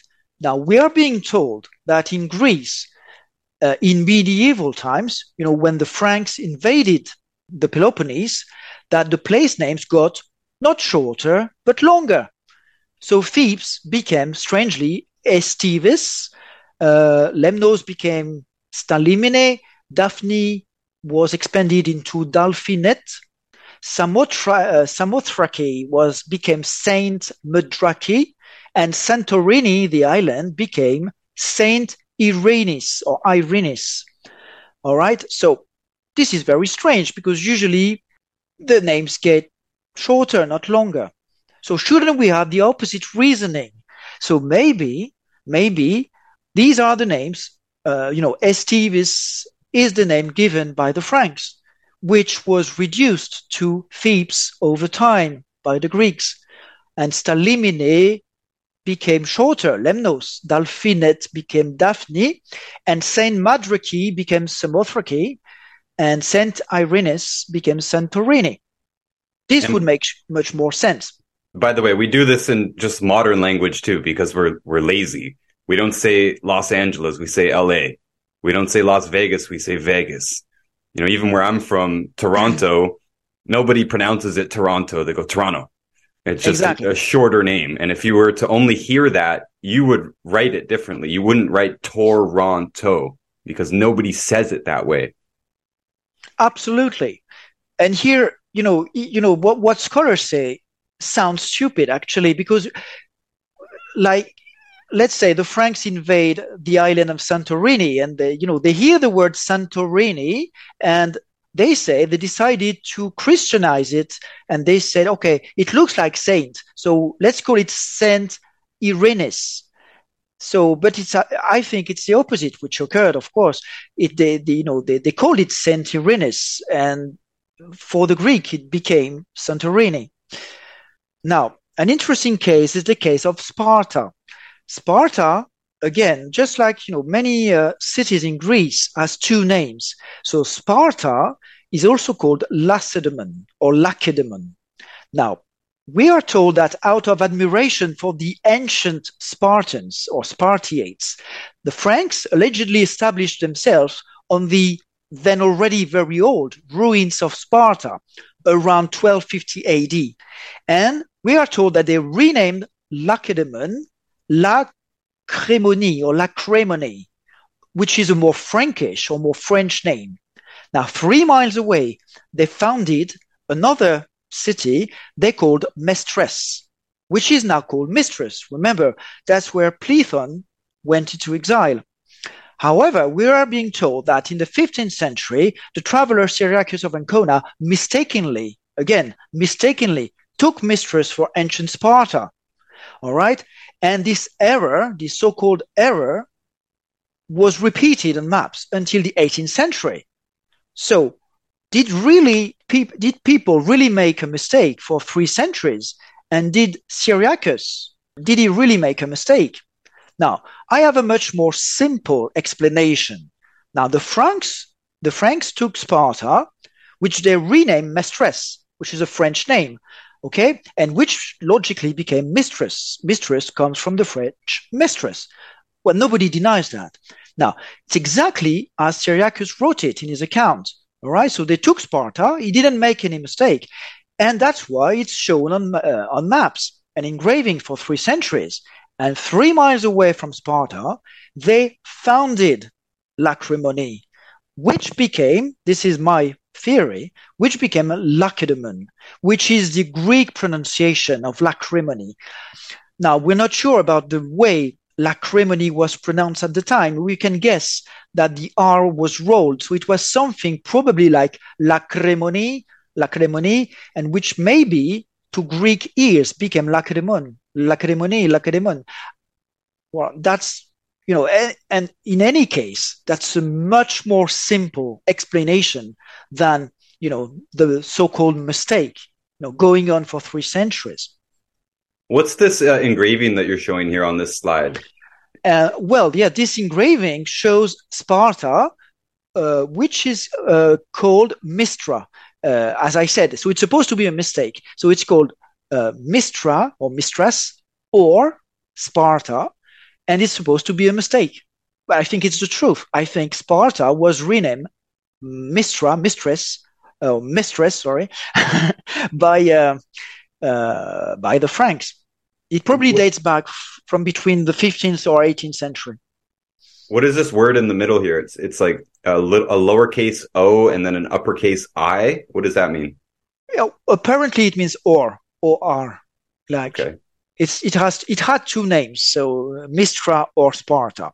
So this kind of looks like an advertisement telling you, hey, this place has been renamed, or this place has 2 names. Yeah, absolutely. Which would make no sense if Sparta was really an ancient world place. Yeah, but they keep saying, scholars keep thinking it's a mistake, that, Syriacus made a mistake and that the mistake was repeated. Now we're coming to the siege of Byzantium, which occurred in 340 BC. Philip II, as I said, Philip II of Macedon. So Philip, he led siege to Byzantium at the time, and Philip comes from the Greek, the one who loves horses. Now his son, famous Alexander the Great, took Byzantium a few years later, and shortly after, in 322 BC, that's the end of the Athenian democracy. Now, 1787 years later, there was another siege, this time of Constantinople, which of course is the same city, by Murad II. Now, Ottoman Sultan Murad II besieged Constantinople in 1422, and then his son Mehmet II took it in 1453, the famous fall of Constantinople, ending what is today called the Byzantine Empire. Now he's said to have arrived with his white horse in front or maybe inside St. Sophia in Constantinople. And that, of course, is the end of the Greek Constantinople, which became Istanbul. Now, 2 very, very similar events occurring almost exactly 1800 years apart, once again. So Philip is probably, my guess is that the so-called Philip II is just a nickname, is the man with a horse who took the city. And his real name is, for the father, Murad, and the son, Mehmet II. Now, in the mid-4th century, I just mentioned him, is, the time of Alexander the Great. Now, Alexander of Macedonia. So Macedonia, of course, is in northern Greece. Alexander means, literally, in Greek, defender of men. And he's said to have conquered much of Asia. So these two men, Philip II, which literally means lover of horses, and then his son, which means defender of men. Obviously, this sounds like it could not be a coincidence that these are names that were given to them later, that were written onto them, because you wouldn't be named lover of horses and just happen to love horses. Maybe you will, like someone named Plumber might become a plumber. There might be some correlation there, some influence from your name itself. But then, what are the chances that Alexander becomes the conqueror, becomes the defender of men? And the fact that these 2 duplicate people, the father and the son, have very similar lives, and they just happen to conquer the same city, Byzantium or Constantinople, exactly 1800 years apart, or very, very close to 1800 years apart. Exactly. That could be a coincidence, of course, but that's so many coincidences that I believe that, every time you have these so-called Greek names, they're actually nicknames. They're just talking by mistake or, on purpose. I'm not sure, but, very different people, and, at very different time, much more recent. Now, that's very striking for Alexander because in the mid 15th century AD, we have Skanderbeg. Now, his real name is George Castriotti, but his nickname Skanderbeg by the Turks. He was an Albanian lord and is viewed as the Albanian national hero for his resistance to the Ottoman Empire. He followed the military school of the Ottoman Empire with his future Sultan Murad II, who later entrusted him with high military responsibilities. So we have a link here with the people who took Constantinople, just like Alexander. And Skanderbeg won several military victories in Asia. So he really looks like Alexander. He expanded the empire on behalf of the Turks, and then he declared the independence of Albania in 1443. And then Skanderbeg, having rejected Islam and the Ottoman Empire, becomes the defender of his country and of Christianity in the Balkans and Europe. And Skanderbeg's nickname is thought to be of Turkish origin. The Ottomans called him Iskander Bey, that is to say, Prince Alexander, because we're being told he reminded them of Alexander the Great of ancient times. But actually, his name is Alexander. He's King Alexander or Prince Alexander. So to me, it's very obvious. This piece of evidence is, is so telling. This Prince Alexander was not named after Alexander the Great. He was Alexander the Great. And they even sound very similar. Skander, Xander.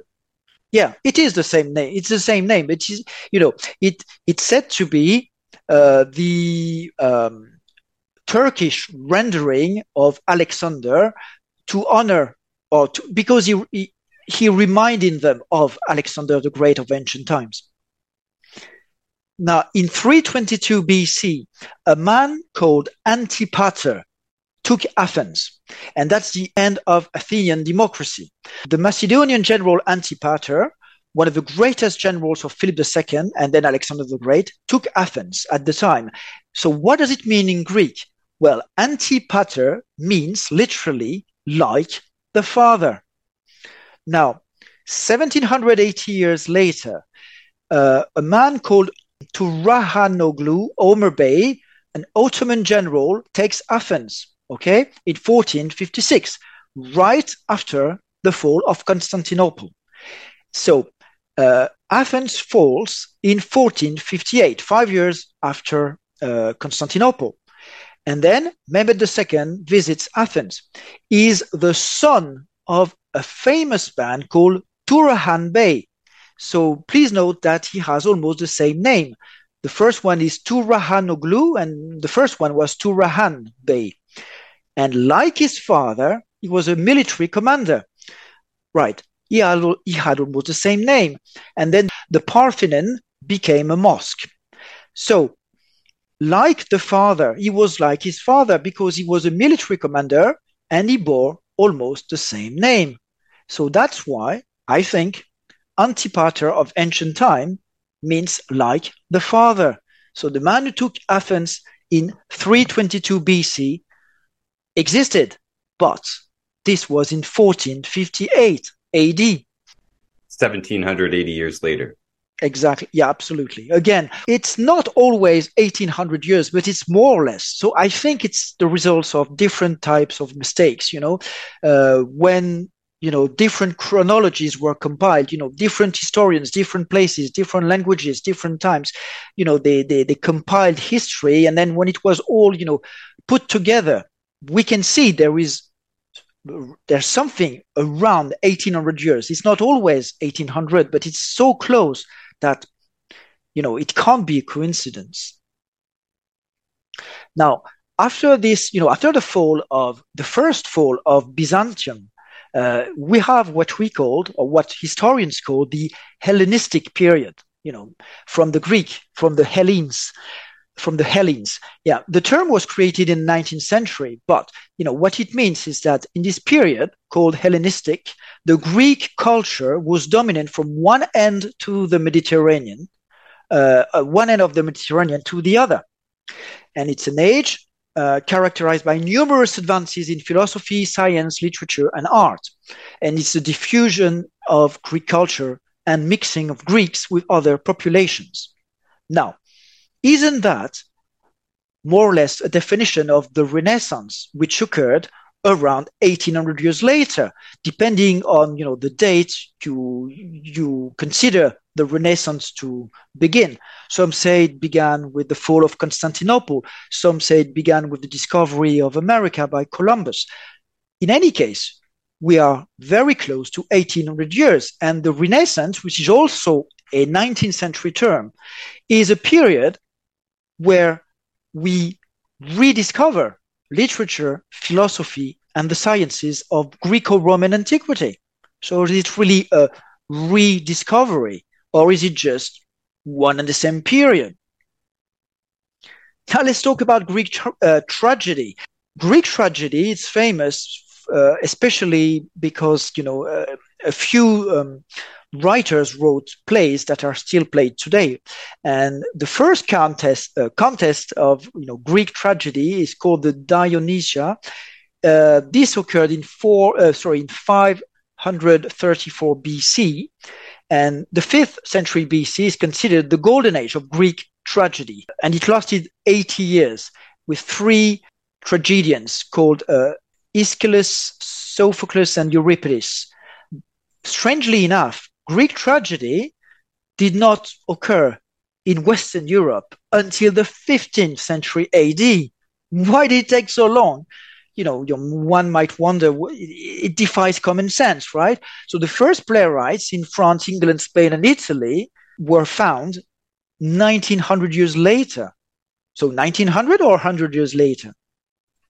So it makes much more sense that this concept of having these outdoor plays, the tragedies, it's basically what it is, a theater, not 1900 years later showing up in another part of Europe, but just 100 years. Just that's a normal time for a cultural thing to spread. Why would it just pop up 1900 years later? Exactly. Yeah, at the time in Europe, you had different types of plays, liturgical dramas, the so-called miracles that were compositions in verse representing human action, but where the divine element appeared in the outcome, and also monologues and games, which were comedies. So the great Greek tragedians, as I said, were Aeschylus, Euripides, and Sophocles. And now, if you if you add 1800 years to that, you are in the mid 14th century. So at the time in Europe, there's nothing like that, right? It's just liturgical dramas, miracles, and games. Now, it's only in the 15th century that the first playwrights, begin to appear. In France, in England, in Spain, in Portugal, in Italy. For example, Gil Vicente is the first Portuguese literary playwright. He's considered the father of modern Portuguese theater, or even Iberian theater, because he also wrote in Spanish, right? And Juan de Encina is considered one of the fathers of Spanish theater. So these people suddenly appeared in the 15th century, which is, logical. They probably imitated what was going on in Greece, in the previous century. So in other words, if we add 1800 years to the Greek historical framework, the Western European playwrights directly follow Greek tragedians. And then, of course, the print was invented, so they started, to print the so-called ancient Greek tragedies. And I think they were not very ancient, but, very recent. Now, we're almost done. Now, let's talk about... Which makes a bit of sense, too, by the way. I know this is kind of just a little quip here, but at the time that the printing press was invented, does it make sense that we would start with the oldest stuff first, or we would start with stuff that happened recently? Even today, I have a book review account on Instagram, and I know that if I review the new books, something that just came out, something that people are talking about, the post is going to do much better. I'm just saying, in general, I know from being a book reader and reviewer, people are way more interested in whatever's recent, whatever's new. You see this on YouTube too. No one cares about a 10-year-old video. Everyone wants the newest, the latest, the greatest. So I just don't see it logical that, we would invent this new thing and then, let's reprint some stuff from 1800 years ago, right? It's in a phraseology that wouldn't even make sense to most people, right? Languages change drastically. So why would we print? There's obviously some interest in ancient stuff, but I would think in the Middle Ages, just like today, people would be absolutely most interested in the latest and greatest, the most recent breakthroughs, the geniuses of our time. Why wouldn't they think that the people in our time, which is their time, why wouldn't they think that they were better educated and, more interesting? Of course, right? 1800 years ago, what did they know back then? Let's look at the new scholars, the new information, the new plays and tragedies. Yeah, you have a point. Why would they care about, old stuff? You invent the printing press, so you want, new things. Why, old stuff, interested in old stuff already? No, doesn't make sense. You're absolutely right.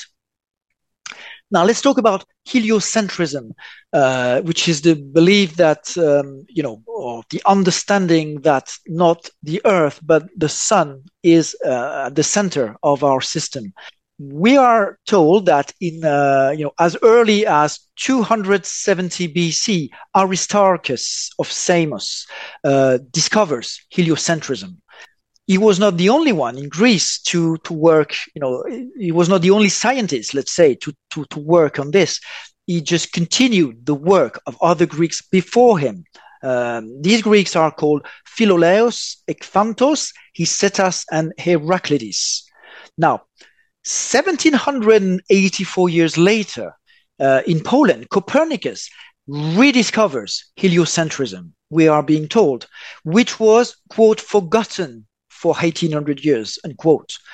Again, it's you can, look it up on the internet. If you read about Copernicus, it's written all over the place that it was forgotten for 1800 years. Well, how is that even possible?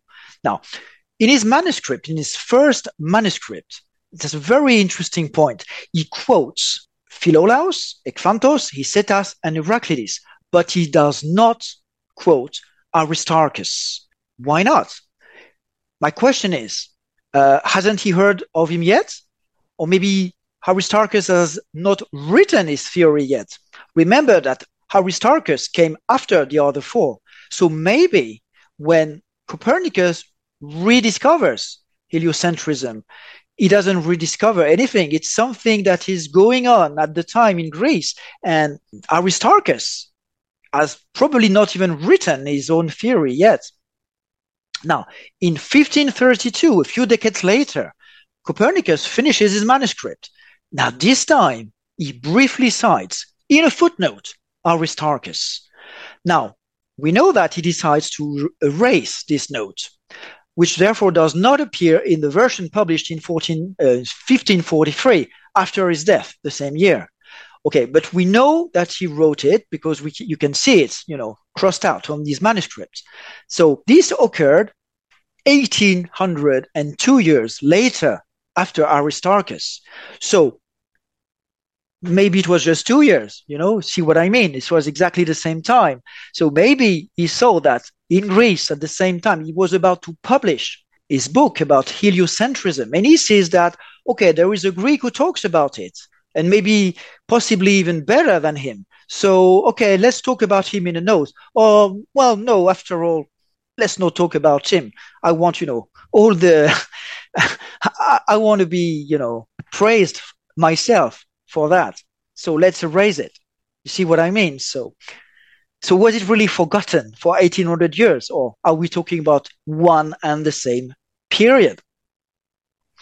And finally, let's talk about the Antikythera mechanism. which is, of course, a very strange object, which is allegedly which was made in about 200 or 100 BC. So sometimes it's attributed to Archimedes, and it's a bronze mechanism comprising dozens of cogwheels, and it's an out-of-place artifact because it's completely isolated in so-called ancient Greece, right? So we know that this object could predict eclipses. They call this the first computer, right? The first analog computer. Exactly. Which is an amazing thing, this amazing new piece of technology that could be applied to all kinds of different things if it was extended upon, but everyone forgot about it for 1800 years. And the strangest thing is that it's only one of a kind. They can't seem to find anything else like it, in this period, in antiquity. There's nothing like it. And I stumbled upon a very interesting YouTube video, which is in French, by a French doctor of physics called Frédéric Lecoeuvre. And in this video, he talks about it, and he thinks that according to him, this mechanism, first of all, of course, is isolated in the Greco-Roman world. So this, nobody denies that. But he adds something. He says that it has all the characteristics of a late 16th or early 17th century European clock. In other words, when you study the history of clocks in Europe, they start to emerge approximately in the 13th century, and then they get more accurate in the 14th and 15th century, and in the 16th century they get very, very good at it. They're all over Europe, and they start to make very elaborate mechanisms, clocks like that. So for him, if you compare the cogwheels to what we have in medieval Europe, there is no doubt in his mind, according to Lefebvre, this so-called ancient Antikythera mechanism has to be something belonging to the late 16th, early 17th century Europe. And unlike me, of course, he doesn't deal with chronology. All right. So when you watch his video, he's not talking about chronology. He just thinks that the object was grossly misdated, that it's impossible for the ancient Greeks to have had such, a one-of-a-kind computer, that it has to be something that came around the year 1600.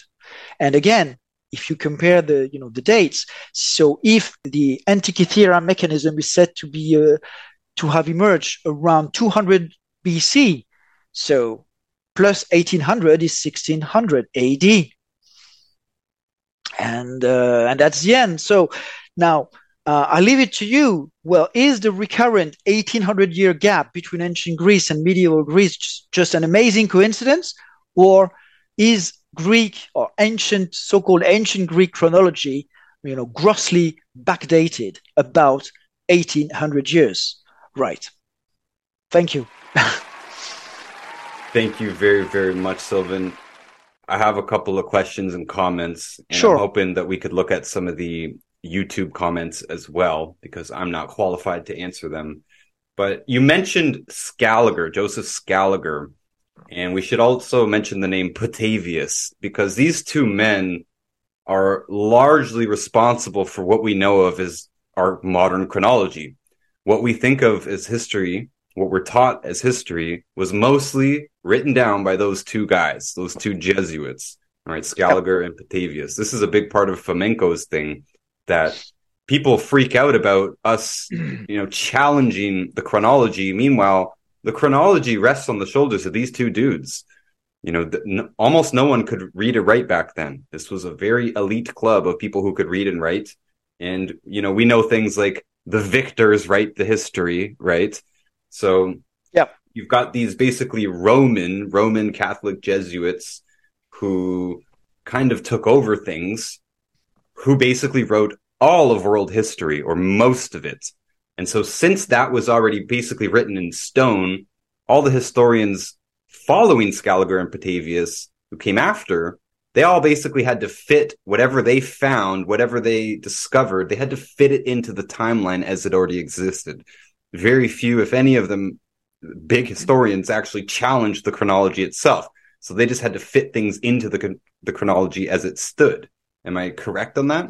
Yes, absolutely. Many people say that, after them, the Jesuits, or at about the same time, they went all over the world, and they tried to make the histories, the different, chronologies they found fit the so-called Scaligerian chronology, which was created by mistake or deliberately as a compilation of all the histories. But we now know, at least we think, that is completely wrong. So is it by mistake, or did they want, Europe to look older than the rest of the world? There is a very strong possibility that Jesuits wanted Europe to be the inventor of everything. That's why Greece and Rome, which were probably recent, if not to say contemporaneous, they wanted to make it look like it was very old, like there was, a glorious past in Europe. So it might be deliberate. And yep. There's a hint of racism here too, because as far as I can tell, it was the Chinese that created a lot of this stuff way before. But if you go and shuffle the history back 1800 years, more or less, then okay, now you came up with it first, right? It wasn't the Chinese, it was Europe. Yeah, probably a lot of things that we find in Europe, a lot of inventions actually come from China, and we know that many things were brought from China, like powder, like paper, and of course, now if you say that Greece is much older than the Middle Ages, so it looks like many things were invented in Europe, whereas they were invented in the Middle East, in China, and by Arabs and Persians, and maybe Europe, it's just a fraud in a way. So if it was deliberate, this chronology, it creates for Europe a glorious past that didn't really exist, or which is at least much more recent. Absolutely. Okay, controversial question here. People ask me this all the time when I cover flamenco and stuff. What do you think about the Bible? Was it also written 1800 years later or some other time jump? Well, again, I must stress that, it's not always 1800. The gap is, differs from, one place to another. We know that Greek history was probably sent back 1800 years earlier than it should be. And as I said before, the barbarian invasions, they were sent back 800 years. Now, according to Flamenco, Rome was sent back about 1100 years earlier, and so on. So, the time gaps are different, depending on the place you're talking about. So it's just, it's complicated. The Bible was probably written much more recently as well. The biggest problem of all is, carbon dating.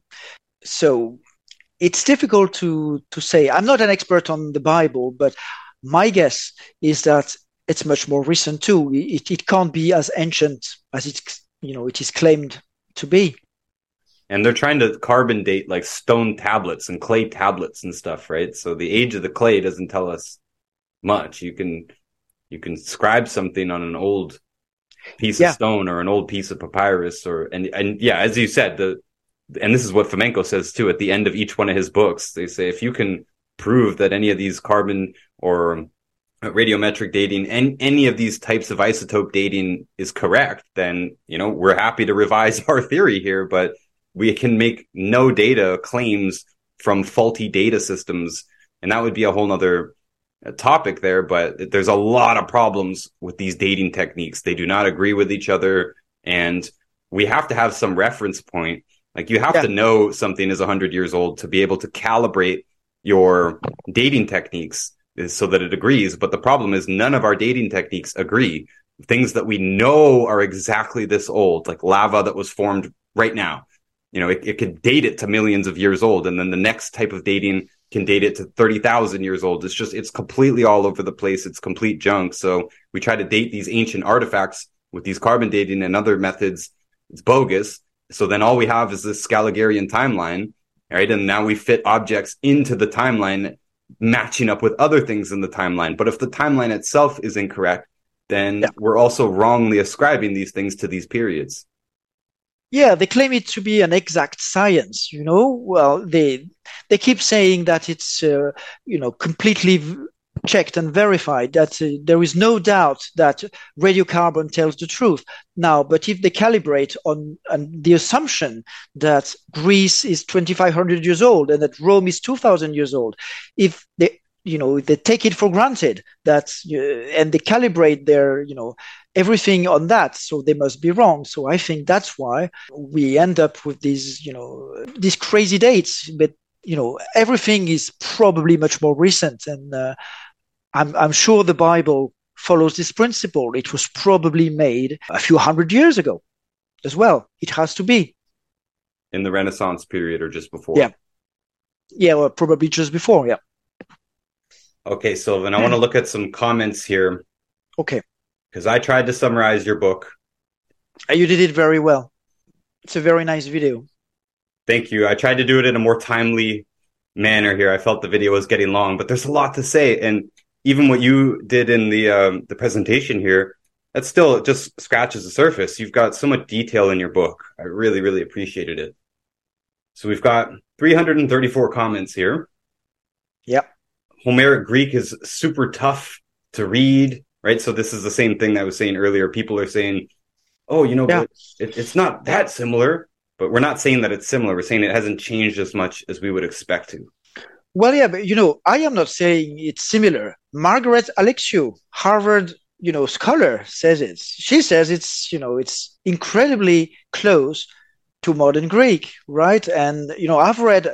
I read somewhere else that when you read ancient Greek, I'm not sure about the book, but the historian, I think I'm quoting, was reading the ancient engravings, in the ruins in Greece, and they said that it was easy to understand. So, of course, it's not similar. It depends on what you're talking about. Now, it doesn't look like 3,000 years evolution. That's the point.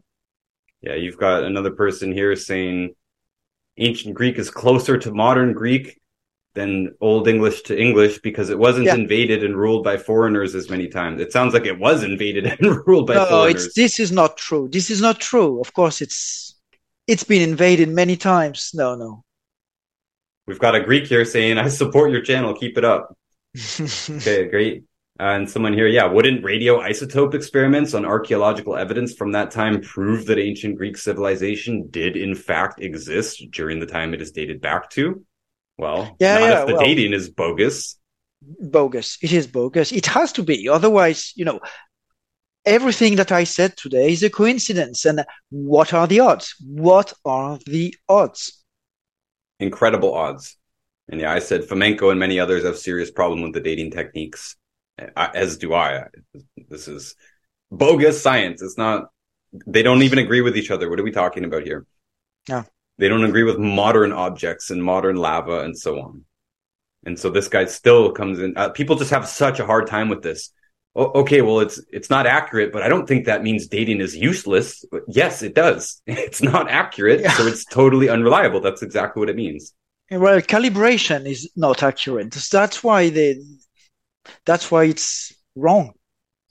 And another person here, I'm a quarter into the video. May I ask what's unreliable about physically or materially dating the potential historical records and artifacts? Because we don't have a system to reliably date things. We have to go by the chronology and by known history.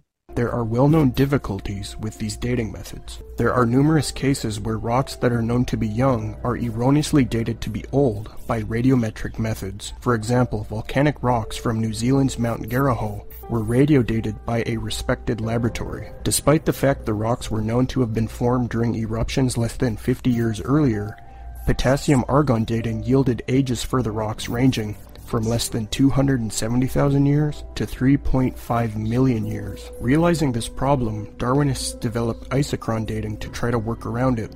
However, in attempting to clear up the Mount Garahoe results, The isochron dating actually made things worse by a factor of over 70 million. Moreover, there are other cases where different radioisotope clocks, and even the same clock applied to different parts of the same geological formation, often yield dramatically different ages. Radiometric dating has never been validated against the absolute known ages of rocks. Consider Mount St. Helens. This volcano erupted in the 1980s, giving scientists the opportunity to date the rocks that were formed from the eruption. The results? 5 different ages, all between 350,000 and 2.8 million years old, for rocks that we know were less than 30 years old. Carbon-14 should be totally undetectable after about 90,000 years, according to scientists. Yet, carbon-14 has consistently been found in specimens that were radiodated to millions of years old. In fact, carbon-14 is found in abundance in coal allegedly ranging in age from 35 million to 315 million years old. And carbon-14 has even been found in diamonds that are dated to over 1 billion years old by radiometric dating. Back in 1949, an article came out in Natural History magazine that said the lower leg of a mammoth dated 15,000 years old, but the skin dated 21,000 years old. It didn't work in 1949. 1963, a living mollusk shell, carbon dated at 2,300 years old. Well, here we are 14 years later, carbon dating is still not working. 1970, this article came out and they said, if a carbon date supports our theories, we put it in the main text. If it does not entirely contradict them, we put it in a footnote. If it's completely out of date, we just drop it. 1971, a freshly killed seal, carbon dated at 1,300 years old. Still not working, folks. 1975, a baby mammoth was found frozen. Part of it dated 40,000 years old, another part was 26,000 years old, and the wood next to it is 9,000 years old. Still not working in 1975. 1981, they tried it again. This guy said, no matter how useful it is, the radiocarbon method is still not capable of yielding accurate and reliable results. There are gross discrepancies, the chronology is uneven and relative, and the accepted dates are actually selected dates. This whole blessed thing is nothing but 13th century alchemy. It all depends upon which funny paper you read. Still not working. 1984, shells from living snails were carbon dated at 27,000 years old. Still not working. 1985, they took 11 human skeletons, the earliest known human remains in the Western Hemisphere, and they were carbon dated, or dated by accelerator mass spectrometer. All 11 dated 5,000 radiocarbon years or less. Here these things are supposed to be, 250,000 years old or something. It's not working in 1985. 1992, 2 Colorado Creek mammoths, side by side, buried frozen mammoths, were dated. One was 22,000 years old, the other is 16,000 years old. Still not working in 92. In 1996, Berkeley University, they've got the Geochronology Center. Carl Swisher used the most advanced techniques to date human fossils. This article said last spring he was reevaluating Homo erectus skulls found in Java by testing the sediment found with them. A hominid species assumed to be an ancestor of Homo sapien, erectus was thought to have vanished 250,000 years ago. Even though he used 2 different dating methods, Swisher kept making the same startling find. The bones were 53,000 at most and possibly no more than 27,000. Well, I would like to point out, Your Honor, that is a 96% error. So it's not working in 1996 either. Yeah, this made me scratch my head, many times, but it has to be bogus because they assume that it's that old. So their calibration is crap. Yeah, there might be some way to fix isometric dating and whatever, but right now it's garbage. So yeah, and it would totally scramble. It would totally mess with academia as it is, because almost everything would have to be redated, everything beyond the Renaissance. Oh, by the way, have you heard of a man called Florin Daciu? He wrote a book called, he's a Canadian, by the way, of Romanian origins, and he wrote a book called The Lost Millennium. And I just finished it. I've heard of it. I had heard of it for many years, and I just read it recently. And it's probably one of the best books on chronology ever written because it's very unbiased.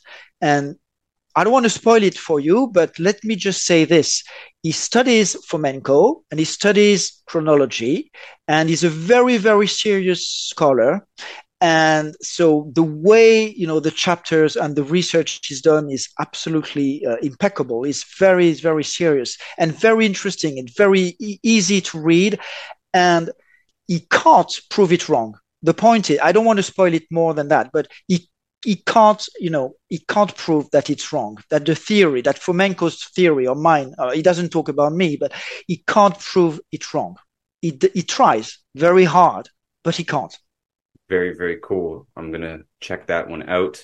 It's a very good book. It's probably one of the best on the subject. And it's a shame I discovered it only this year, but it's better late than never. Okay, someone here. This is fascinating, but you bring up Strabo, who would have lived in the first centuries BC and AD, who said that the Odyssey may have taken place in the North Atlantic. Yes. I've heard this as well. How could he have made such an objection if the Odyssey was fabricated by the Omers? Simple is that Strabo, he's misdated too, right? Strabo, I think he was a Roman, right? Or was he a Greek? I'm not sure. But in any case, Strabo belongs to what is today considered to be the first century BC. And this doesn't work with the 1800-year gap.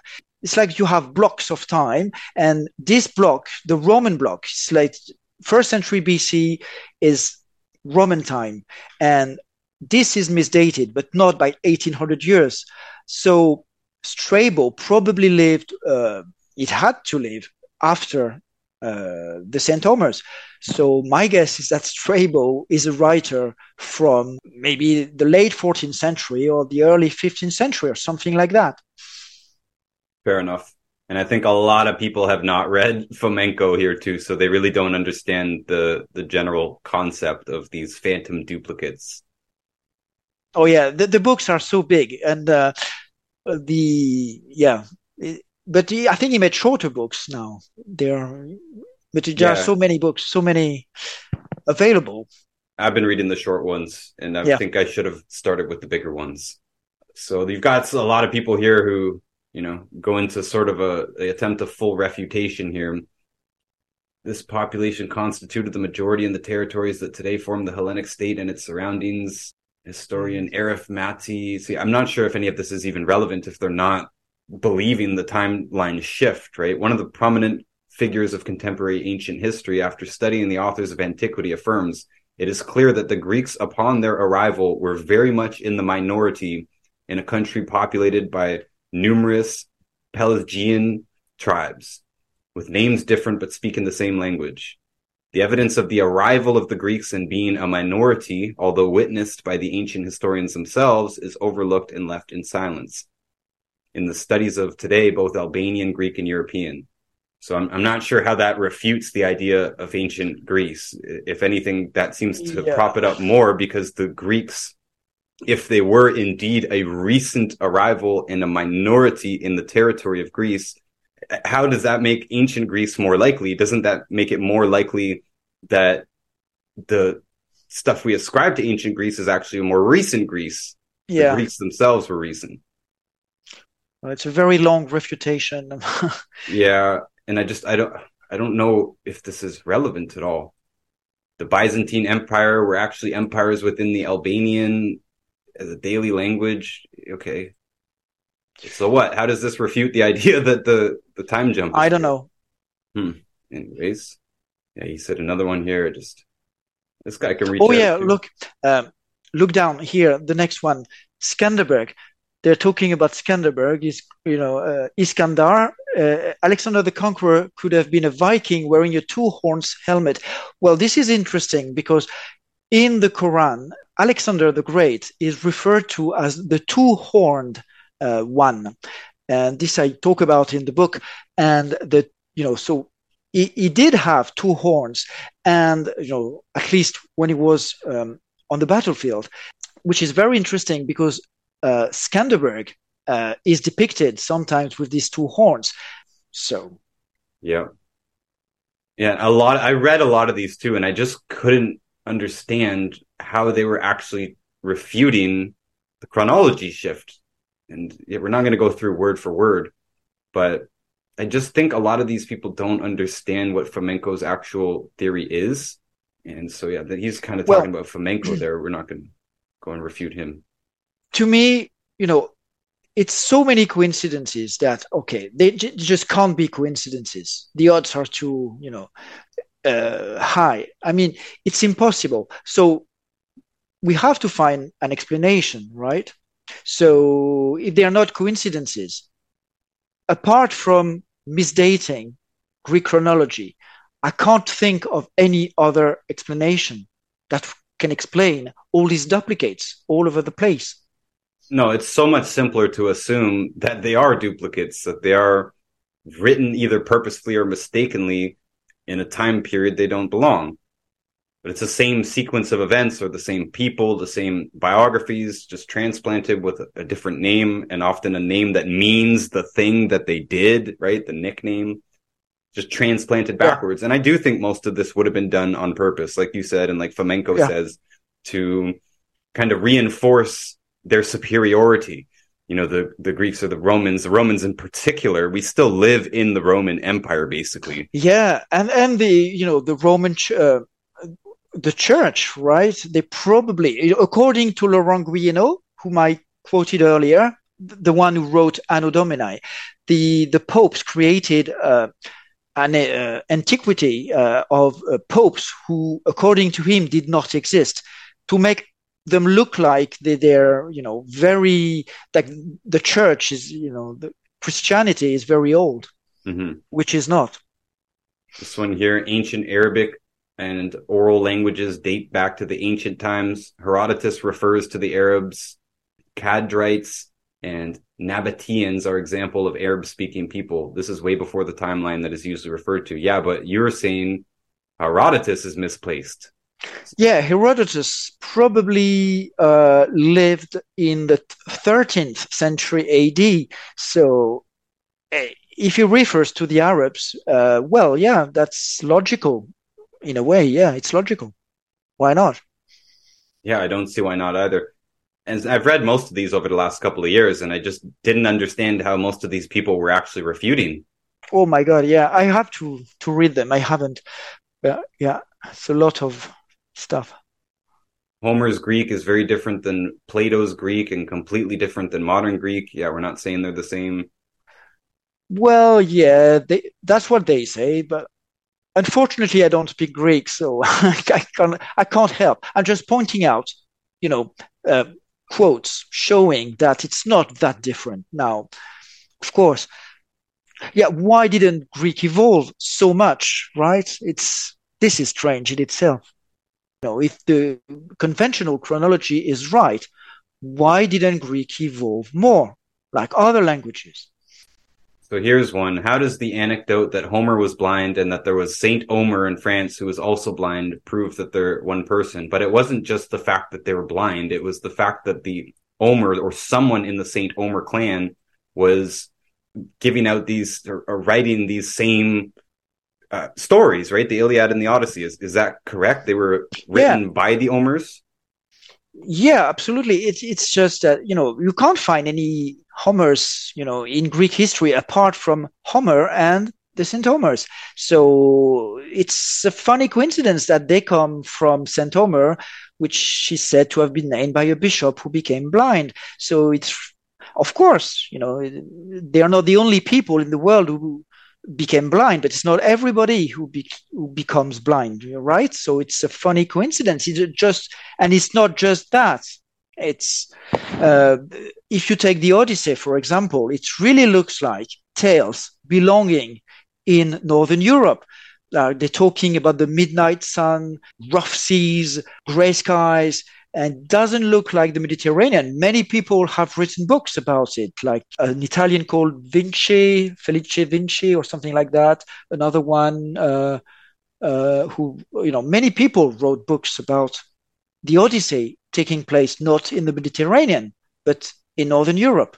So the Mediterranean is calm seas and blue skies, not gray skies. In general, yeah. You don't get the midnight sun. And the midnight sun, certainly not. And Homer's not a Greek name. That's one of the weird things. You ever heard of a Greek Homer? Yeah, it's the only one. It's the only one. Apart from the St. Homers, yeah, it's the only one. So it's a funny coincidence that, I challenge anyone to find duplicates, not just one, but, a set of duplicates, just like me, with another time gap, let's say 1,000 years, or let's say 500 years, or 1,600 years, right? No, it's always 1,800. It's impossible to find duplicates of that many with a different time gap. Just way too coincidental, cherry picking and manipulation. These people are just so upset. They're so upset by this subject, and I know, I understand it challenges. Cherry picking, cherry picking. No, I am not cherry picking. I'm covering, the key facts of ancient Greece, right? I talked about the Parthenon. I talked about Plato. I talked about Homer. The key facts, the most important battles, and every time you can find a duplicate in the Middle Ages, every time. So I'm not cherry picking anything. I got to watch some of these other videos here. Greek history, all fake, made in the UK. This is popular now. I think you set off something here. Well, flamenco as well, but I think a lot of these people are talking about your book as well. Some people think that everything is fake. All right. Now, to be fair, a lot of things are fake. In the Renaissance, a lot of statues have been created and manuscripts, which are said to be, or which were said to be very ancient and which were not. Okay, so fakes exist, and it's part of the solution, right? But not everything is fake. Some people think that, there are groups on Facebook. They claim that everything in Greece, for example, was created, the ruins, everything, in the 18th, 19th century or 20th century. Everything is fake. I don't believe that. Many things are fake, but not everything. Yeah, like just some people are so mistaken here. If Plato never existed, does that mean you mustn't read the works? We're not saying Plato didn't exist. We're saying there's probably a guy named Pletho who lived 1,800 years beyond Plato.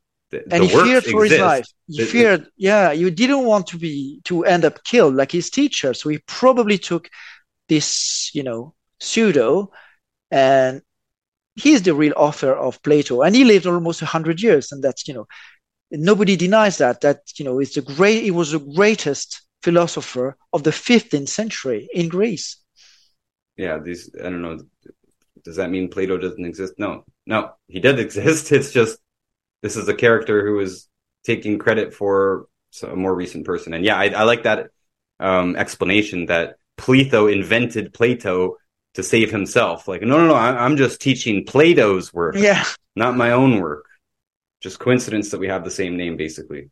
Someone here, hardly anyone can understand Shakespeare. It's literally on the primary school syllabus in this country. Yeah, that doesn't mean we understand it. Yeah, that's true. We had to read Shakespeare and then spend the whole rest of the class. Like, we would read like a page or two and then talk about what those mean, because none of us know what it means. Yeah.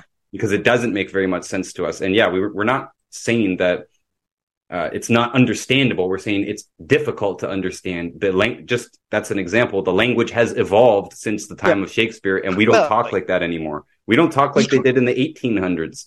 You hear kids today, the Generation Z, I can't understand a lot of what they're saying. Mm-hmm. Shakespeare created many words, and there's a theory that he was a Jewish Italian immigrant who arrived in England and who took this pseudo Shakespeare. He created many new English words coming from probably Italian, if the theory is true anyway. Yeah, we're not going to comment on every single one of these things. Plato is an anagram of a plot. Yeah, okay. Yeah, sure. Yeah. The term Greek never appears in medieval times, nor does it appear in antiquity. It is a word coined by Johann Gustav in 1836. Oh, this, I don't know, might be true, but yeah, as you point out in the video, yes, there is this, these names that, come and go, and, Hellenes, and then they call the Romans, and then they call Hellenes again, and then the Romans. Everything seems to happen twice. Mm-hmm. There's no credence to Plato and other classics being Renaissance frauds because we know they were very popular amongst the learned in Constantinople in the late Roman Empire. Well, sir, the late Roman Empire seems to be a phantom duplicate of the more recent Roman Empire in the Renaissance. Yeah. Oh, yeah. The Roman Empire is probably much more recent. And that's why, in the early 19th century, Greeks referred to themselves as the Romans. All right. They started to call themselves the Greeks or the Hellenes again, right after their independence, which was orchestrated by English and French people in the 1820s. But before that, they called themselves the Romans. So the Roman Empire is probably very recent. Yeah, I said it before. We still live in the Roman Empire, I do believe. Yeah. So, this person asked something that I asked, basically. So since Alexander the Great is mentioned in the Bible and the Quran, that means these documents are misdated too? Yeah, they have to be, yeah. Even Plutarch saw similarity in famous people and wrote a book of great emperors and generals with parallel lives, where he described that the life of a famous Greek general like Alexander and then couple it with a famous Latin or Roman general like Caesar. Yeah, a lot of these people are probably duplicates of each other because the same little group of people wrote all of this, right? The Batavius and Scaliger. Yes. So the conquest of Persia by Alexander is a phantom of Caesar's conquest of Gaul or something. Well, this I don't know. Yeah, I'd say, yeah, Skanderberg is Alexander, for sure. Okay. Like I said, we're not going to read all of this stuff. In the past, I've read and replied to some of these. It's a lot of reading, yeah. Yeah, people get really riled up about this topic, and this is one reason I kind of pulled back from making these videos. Like, I'm in the health business. This is not my business. This is just for fun. I liked making mud flood videos, and I liked making these, hidden history videos, but it's time consuming and it's not my expertise, and it's not going to be my expertise. I study nutrition, so yeah, I just it is very complicated. People get so upset, and I don't really care if people get upset, but I'd like to have answers for them too. But it doesn't matter. I just see how inflamed people get. Well, what do you mean history is fake? Like, why does it matter? To me, it only matters that, we got to stop believing what they write in textbooks, not just from this history, but from everything. The way they're going to write 9/11 in books right now in history is that, some people from caves orchestrated this, and they did it with the box cutters, and their passports survived the fireball. And that is what is going to be written. It's fake. It's fake history being written right now. Stuff that's happening right now is being written in a way that didn't happen. It's a lie.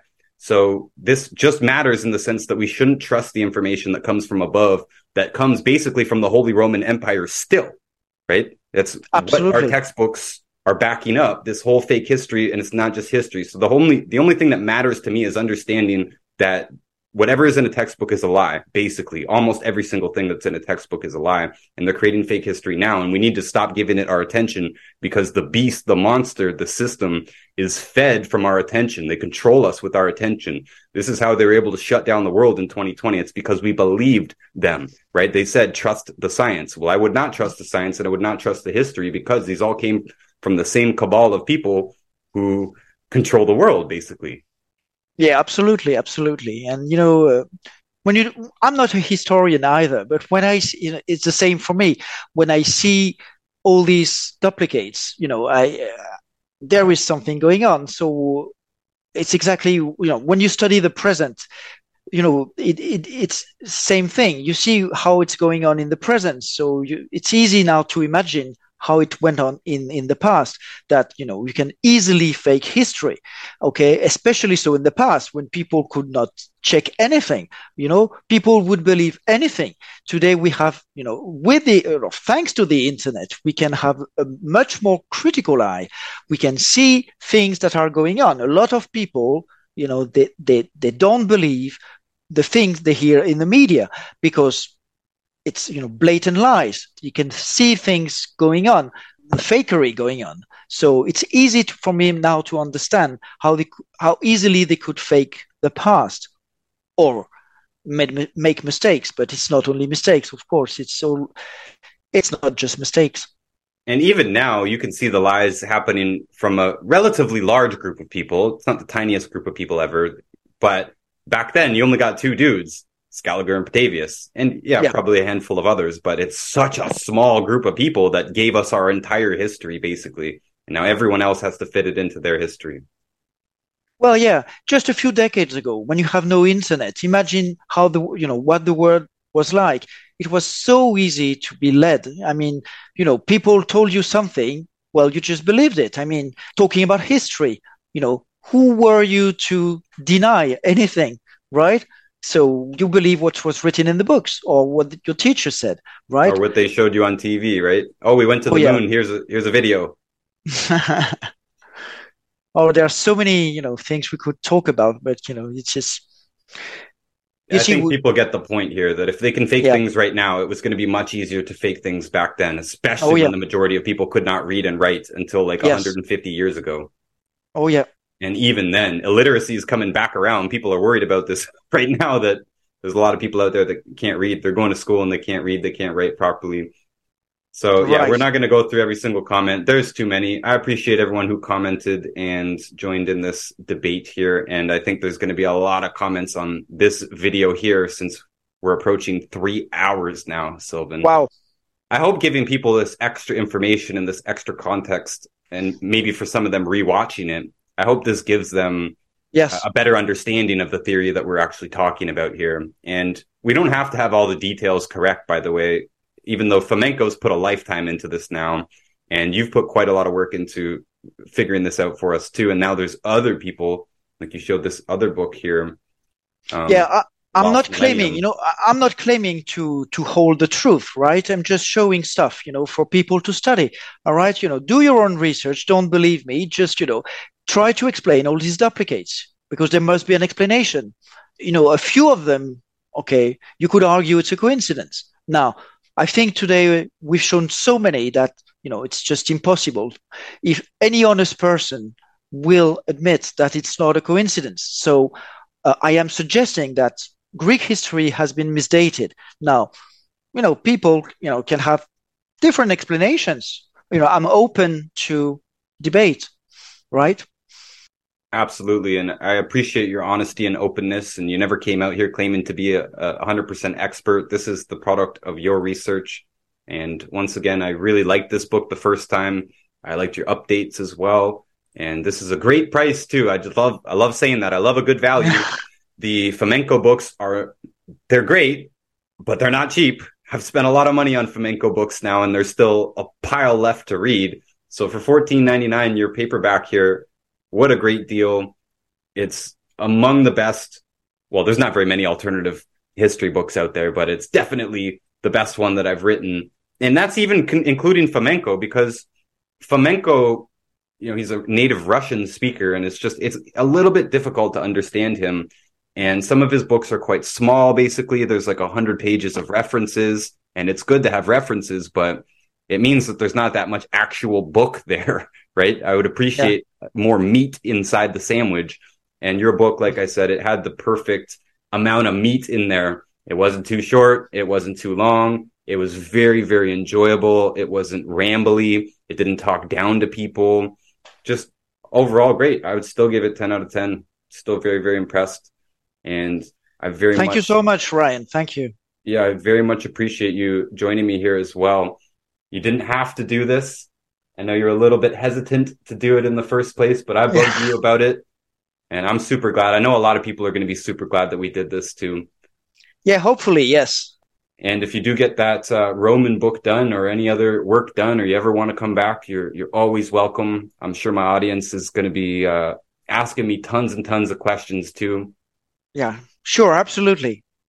So, Mr. Sylvan Tristan, I appreciate you so much. Thank you, Ryan. Thank you for having me here. And thank everyone else for listening. Take care. Okay, take care. All right, I hope you enjoyed that episode. Very interesting to me. And I'm hoping to do another one with Mr. Tristan. He says he has another presentation for me on a different topic, so look forward to that. Stay tuned, of course. Remember that all of these episodes are archived on my website, notusbooks.org. In case you ever come to search for this podcast and it's not there, we did get taken down before. It's possible we will get taken down again. Now, I don't think the powers that be have a problem with this subject because it doesn't really cut into their wallets at all. But since most of our episodes, most of our content is about health, that most definitely does cut into the pockets of big tech. And there is definitely a deliberate effort to silence it. And that's not a conspiracy theory. Most of the big platforms have come out and said, yeah, we are censoring material that goes against mainstream medicine. And before I sign out here, I do want to talk about that just a little bit and the rise of homeschooling. Let's get to that first because this was an alternative history episode here.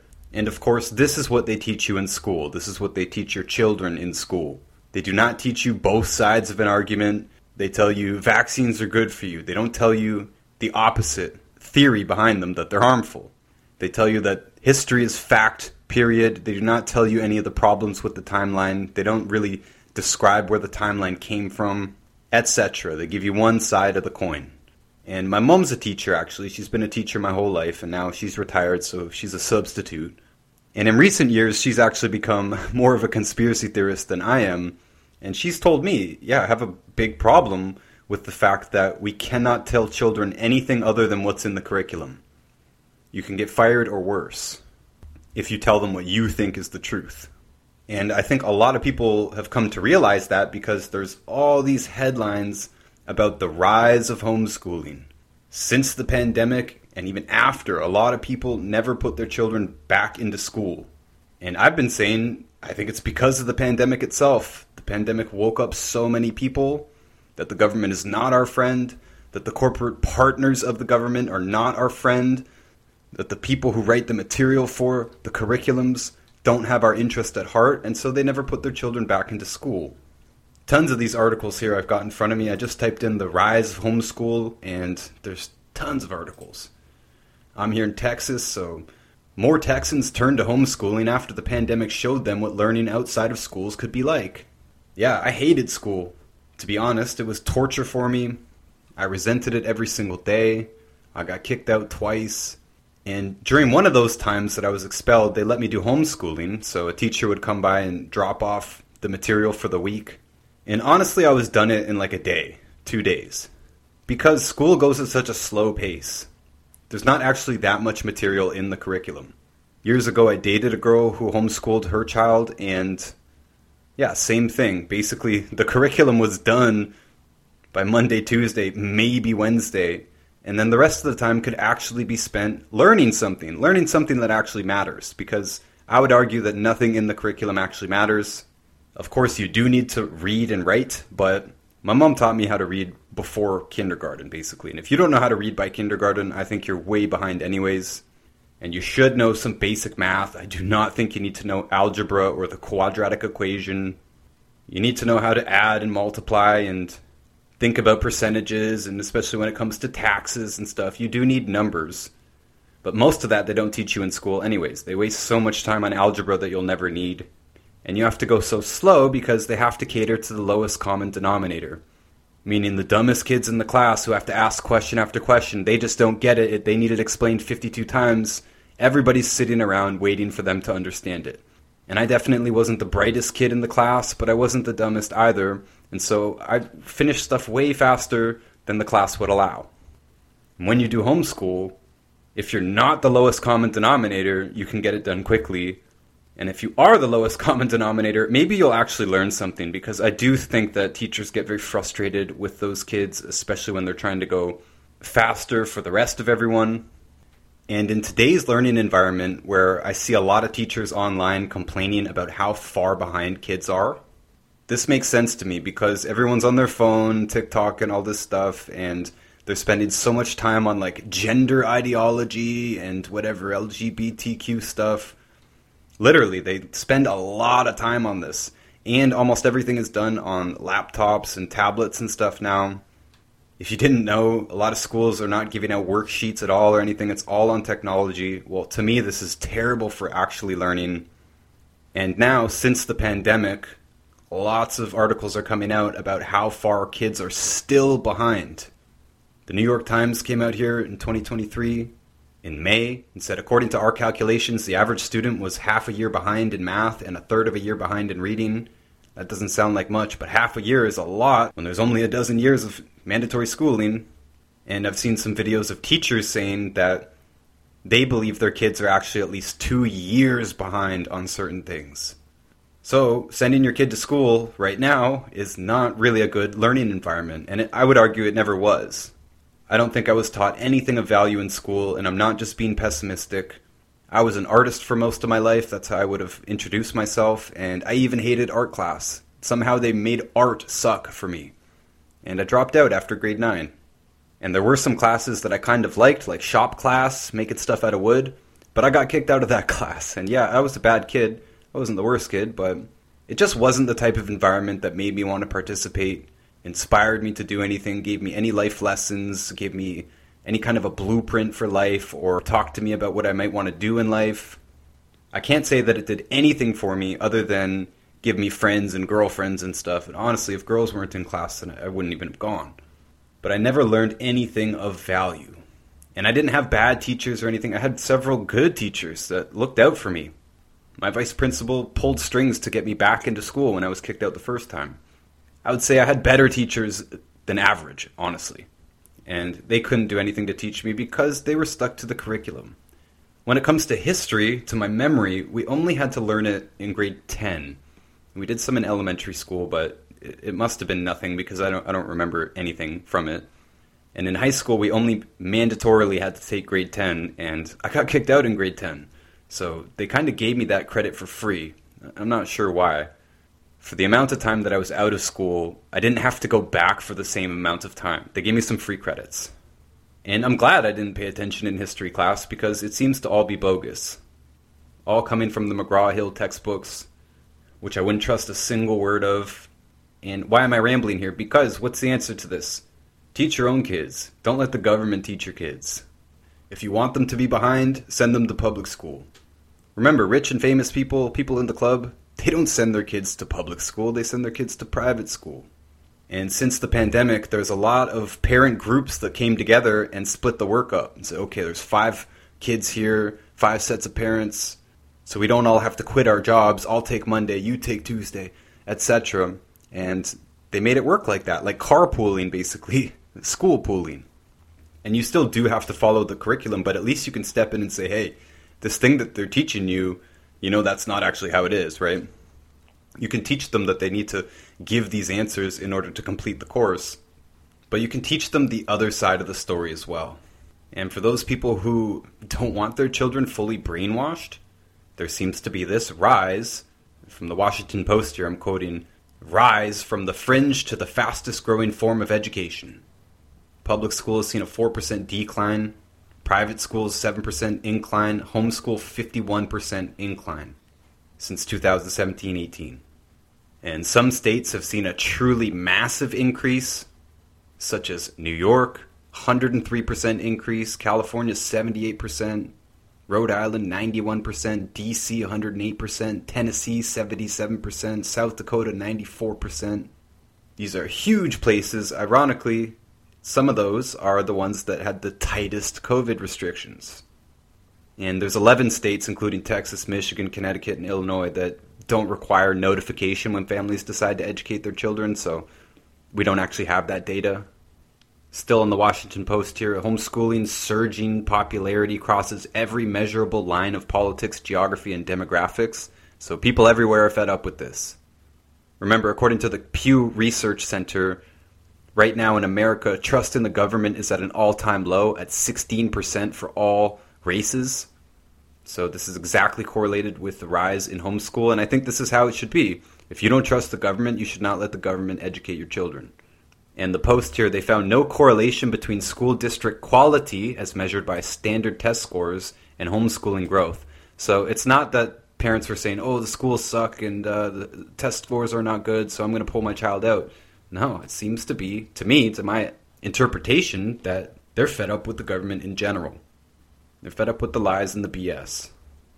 And even the Post here makes a comment, many of America's new homeschooled children have entered a world where no government official will ever check on what or how well they are being taught. And I would say, great. Get the government out of education. And I've spoken about this at more length in my book, Everything the Government Does is Bad for Us. You can find that book and all my books and free audiobook versions, of course, again, on my website, notusbooks.org. And there I also talked about the fact that if you're forced to go to school until you're 18 or whatever, you completely miss your strongest developmental years in doing some sort of trade training.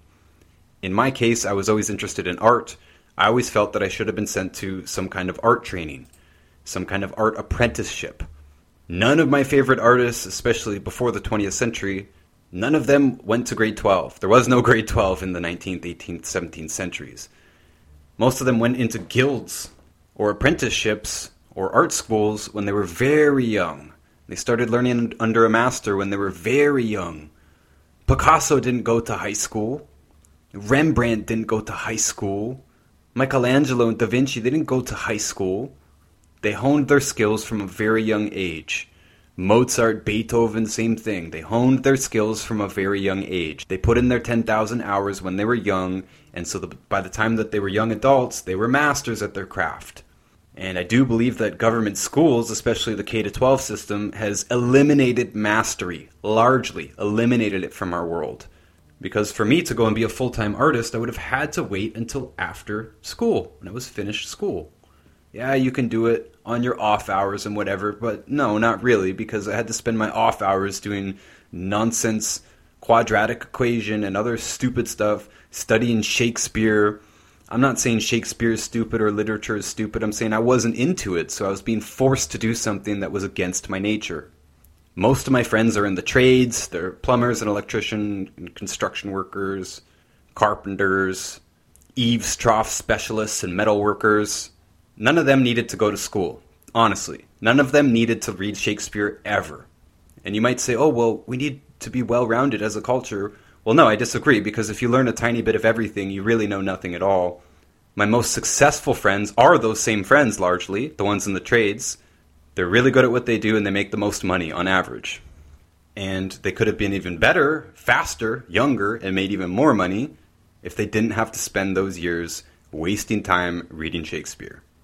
And actually, my best friend growing up, he is also one of my most successful friends. I have some friends who are successful in business and stuff, but I met those people later in life. The people I grew up with, almost all of them went into the trades, and almost all of them are successful.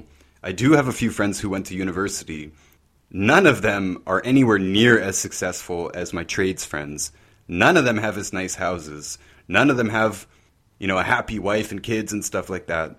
And I'm sure this is just coincidence here. There are some successful people. There's plenty of successful people who go to university. I'm just saying in my own life, definitely my most successful friends did not go to university. And my best friend, I had to do his homework most of the time. Sometimes he would pay me, but honestly, the main reason that I would do it is so we can go and hang out. I'd write his essays and stuff. He genuinely couldn't do it.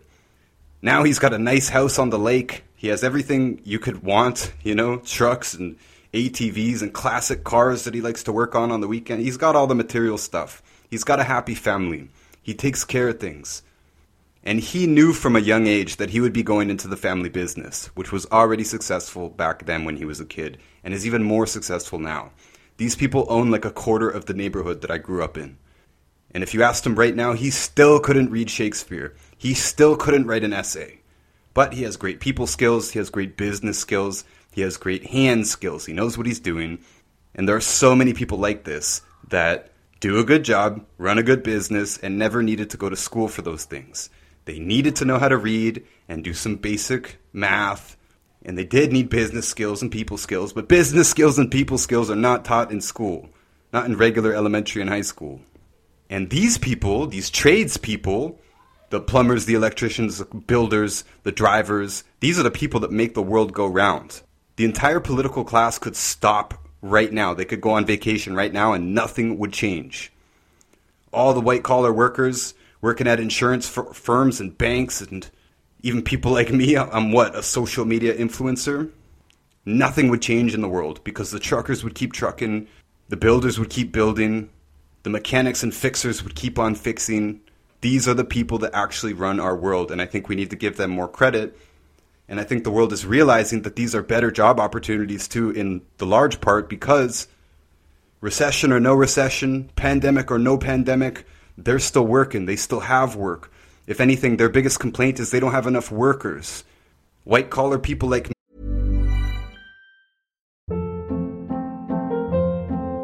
Hold up. What was that? Boring. No flavor. That was as bad as those leftovers you ate all week. Keke Palmer here, and it's time to say hello to something fresh and guilt-free. Hello Fresh. Jazz up dinner with pecan-crusted chicken or garlic butter shrimp scampi. Now that's music to my mouth. Hello Fresh. Let's get this dinner party started. Discover all the delicious possibilities at hellofresh.com.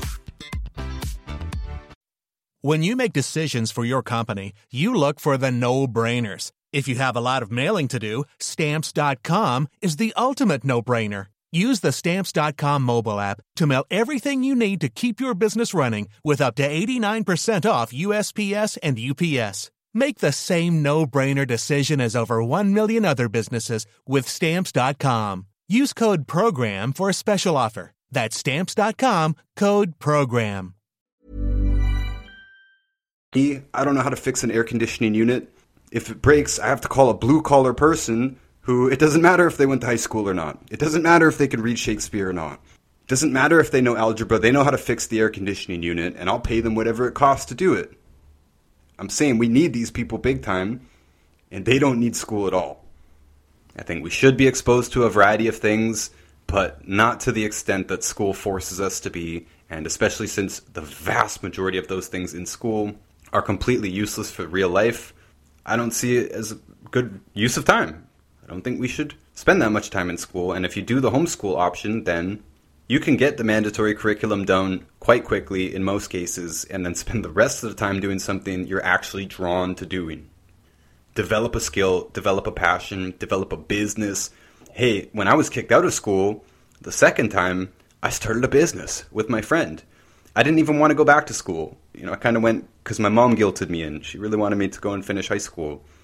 But I was running a business at that time. I found what I like doing, running businesses. And full time I was able to do that. I was 16 years old. And honestly, that's a late start to me.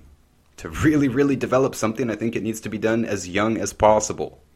And I'm very glad that I got that experience in business back then. Because I did eventually end up in business for myself, and I could have started that younger if I didn't waste so much time in school. Just saying.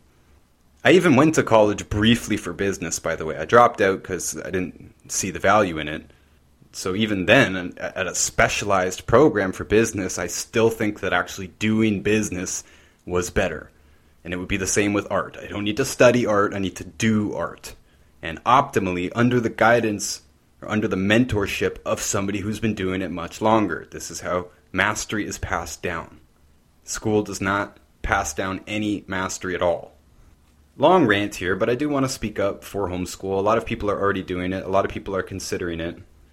And a couple more points here. Business Insider from 2018 back here. Research suggests homeschooled children tend to do better on standardized tests, stick around longer in college, and do better once they're enrolled. So they're saying back here that homeschool children were actually better students. Homeschoolhere.com said the homeschool children are not smarter, it's just the differences in the opportunities they've been afforded. So one of the biggest benefits that come with homeschooling is that children can progress as they are ready. Go at your own pace. In a classroom setting, if you do not fall with the timeline the school has set, you are easily lost in the cracks. A child that needs extra time to grasp a concept does not have the benefit of spending an extra few days on it before moving on. And yeah, I would say the opposite is even more true. The ones who are ahead of it are bored. I was bored. School was not that difficult. I was so bored. I spent most of the time drawing graffiti and getting in trouble. And children who are bored in class will very often become disruptive to other students, hindering their learning. Yes, I was one of those disruptive children. And I didn't go on this rant in order to do the pitch that I'm about to give you, but it came up while I was thinking about it. My sister is actually opening a homeschool classroom at her house. Her, my mother, her fiance, my uncle, they all just moved into this big farmhouse in Lindsay, Ontario. And I realize most of the listeners here will not be from Lindsay, Ontario, or the Kawartha area. But I'm just putting it out there for the network effect. They did not get any children enrolled in this September 2023, but they are completely ready. They're completely set up. They have 2 small classrooms in an extension of the house. Both my sister and her fiance, very soon to be husband, they're getting married this Thanksgiving actually, which is next weekend at the time of this recording. They have diplomas in childcare, and especially with special needs children. For many years they've been working with autistic children and severely disabled children, but they're qualified for regular children as well to go through the standard curriculum and not teach them all the extra nonsense that is being done in schools right now. So if you happen to be in the Lindsay area, Lindsay, Ontario, or you happen to know somebody in the Lindsay, Ontario area and are interested in this homeschool thing and not really capable of doing it yourself, I definitely encourage you to check out my sister's business. They do not have a website as of now, but you can contact me. I can put you in touch. My contact information is in the description of this podcast, and of course you can find it on notusbooks.org as well. Alright, and just a couple more quick points here on this homeschool rant. I was recently in Southern California talking with an Uber driver who is a Mexican-American, grew up in California. But he recently moved his family down to the Tijuana area across the border. Now, traditionally, we would think, Mexicans want to come to America for a better life. But this is an example of an American born in America going back to Mexico for a better life. Because this is what he said. He said, I'm tired of them teaching my children all kinds of nonsense. Nonsense that does not agree with my values. He says he has his kids in private school down in Mexico for like $60. I can't remember if that was a week or a month, but that's a good deal either way. So a better education in Mexico. And even though Tijuana is considered one of the most dangerous cities in the world, they say, if you Google it, hey, is Tijuana safe to visit as a tourist? They'll say, no, be careful. But yet one of his other reasons is that he feels safer down there because, of course, California is not punishing petty criminals, basically, which means all kinds of people can run amok and do drugs in the streets and steal stuff and break car windows, rob people, and not get punished for it. And I don't feel safe in California either, at least not with my stuff. I don't want to leave my stuff in cars and everything. I'm always keeping my stuff with me because, this petty crime thing is out of control. So I just thought it was interesting to see somebody moving to Mexico for a better life. And I heard this recently as well in Canada. One of our customers, she's from Russia. Same thing, packing up, moving back to Russia. One of the reasons is the school system in Canada polluting her daughter. Her daughter, I think, is 14 years old. And she said that there's only 2 girls in her class that identify as straight. Her daughter and one other girl. They're the only ones. Everyone else identifies as gay or bi or whatever new adjective they made up. And of course, I'm sure most of us here listening believe that this has a lot to do with what they're teaching them. They're telling them, hey, it's okay to be gay. It's okay to be whatever you want. You can identify as a dog if you want. They're drilling this into them. They're spending school time when they're supposed to be learning stuff about life, learning how to spell and, whatever you're supposed to learn in class. They're teaching them about sex and gender ideology. And so this Russian woman was fed up with it. And same thing with the crime thing. She had a business in Toronto, and she said, it's not worth it to run this business. Same thing. Petty crime running amok. Petty criminals not being punished. So people are doing drugs in the streets, breaking stuff, stealing stuff. So she's going back to Russia for a better life, a better education, a better environment for her daughter. I know a lot of you guys are hip to this, but I'm telling you, there are a lot of people out there who are choosing homeschool, private school, and choosing to leave the country for the sake of their children's education. Okay, and I mentioned I was going to talk about YouTube just a little bit. I'm not happy with YouTube at all. I've ranted about it elsewhere, but I did post this video to YouTube, and it actually did pretty well. And that's part of what my frustration is with YouTube, that they're strongly cracking down on health information. They keep pulling down our videos about health. Just got another notification yesterday. They pulled another one of our lectures down because it goes against the World Health Organization's, whatever they say, goes against the status quo, so you cannot hear it because you're too stupid to parse apart information and decide what's right for you. That's what they believe. And of course, they demonetized our health channel, Wallach's Warriors. And I'm not on YouTube for the money. I don't really care. I never expected to have 1 million subscribers or to be rich from YouTube or to be an influencer. I don't care. I don't even like the attention. I'm here to put the message out. And I don't like it when platforms block that message. And I know that when you do get demonetized, you also get less promotion from YouTube. We already don't have lots of views. Most of it is organic from us promoting our own stuff on Instagram. It's basically already our captive audience. We don't get help from YouTube or from the algorithm. And that's fine, but when you get demonetized, it's even worse. So it's very frustrating that I put this hidden history video up and it did relatively well. And the videos that actually help people with their health and their right now, they don't do very well at all. I've even said that I was quitting YouTube before, and I still basically am. I'm not making content just for YouTube, but I do think I'll put more of these video episodes, the ones that are not about vaccines or whatever, that are not controversial, I think. I will put some of them on YouTube, and you can see this video presentation version of this podcast on YouTube, minus this rant here. But I feel dirty doing it. And those of you listening here at the end, I think we're talking friend to friend here, heart to heart. Just want to let you know that I don't feel good about this. I feel like I'm selling out big time. I know I've had to make sort of a deal with the devil to be on social media in the first place. To be on Instagram at all doesn't make me feel good. Of course, we help lots of people. We reach lots of people. And I make my living doing it. And several other people have paychecks generated from what we do on social media.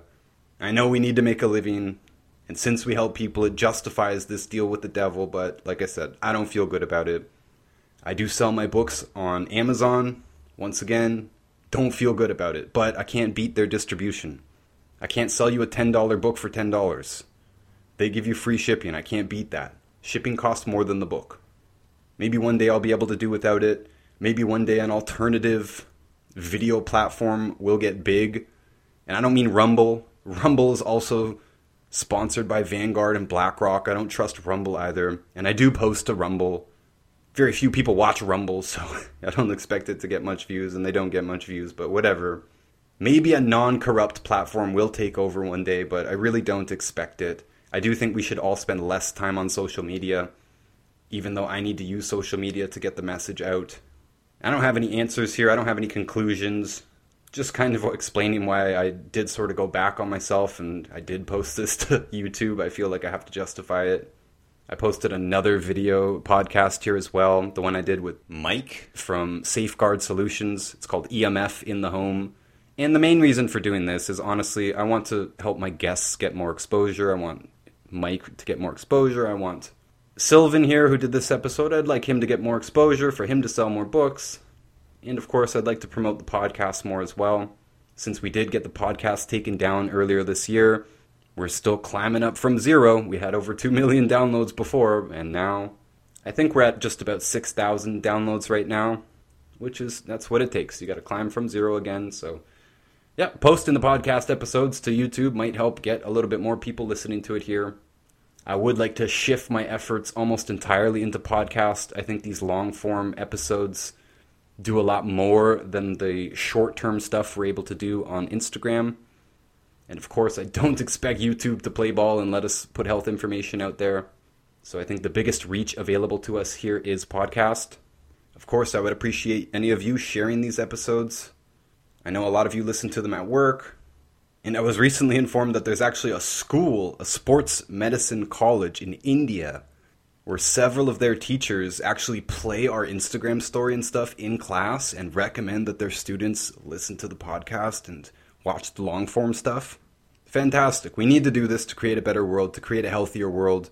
This episode today, the hidden history thing, we need to understand that the past is fake. Basically because the same people that are trying to write our future also wrote our past. We need to understand that they manipulated the past and they were trying to manipulate the future as well. If we stop following along with mainstream and government opinion and World Economic Forum and all this stuff, then we can create the future that we want, not the future that they want. And that's pretty much my rant for today, guys. I do appreciate you. Once again, those who are listening on the archive on notusbooks.org, you guys stick around. There's a special treat for you at the end. Everybody else, I appreciate you. Until next time.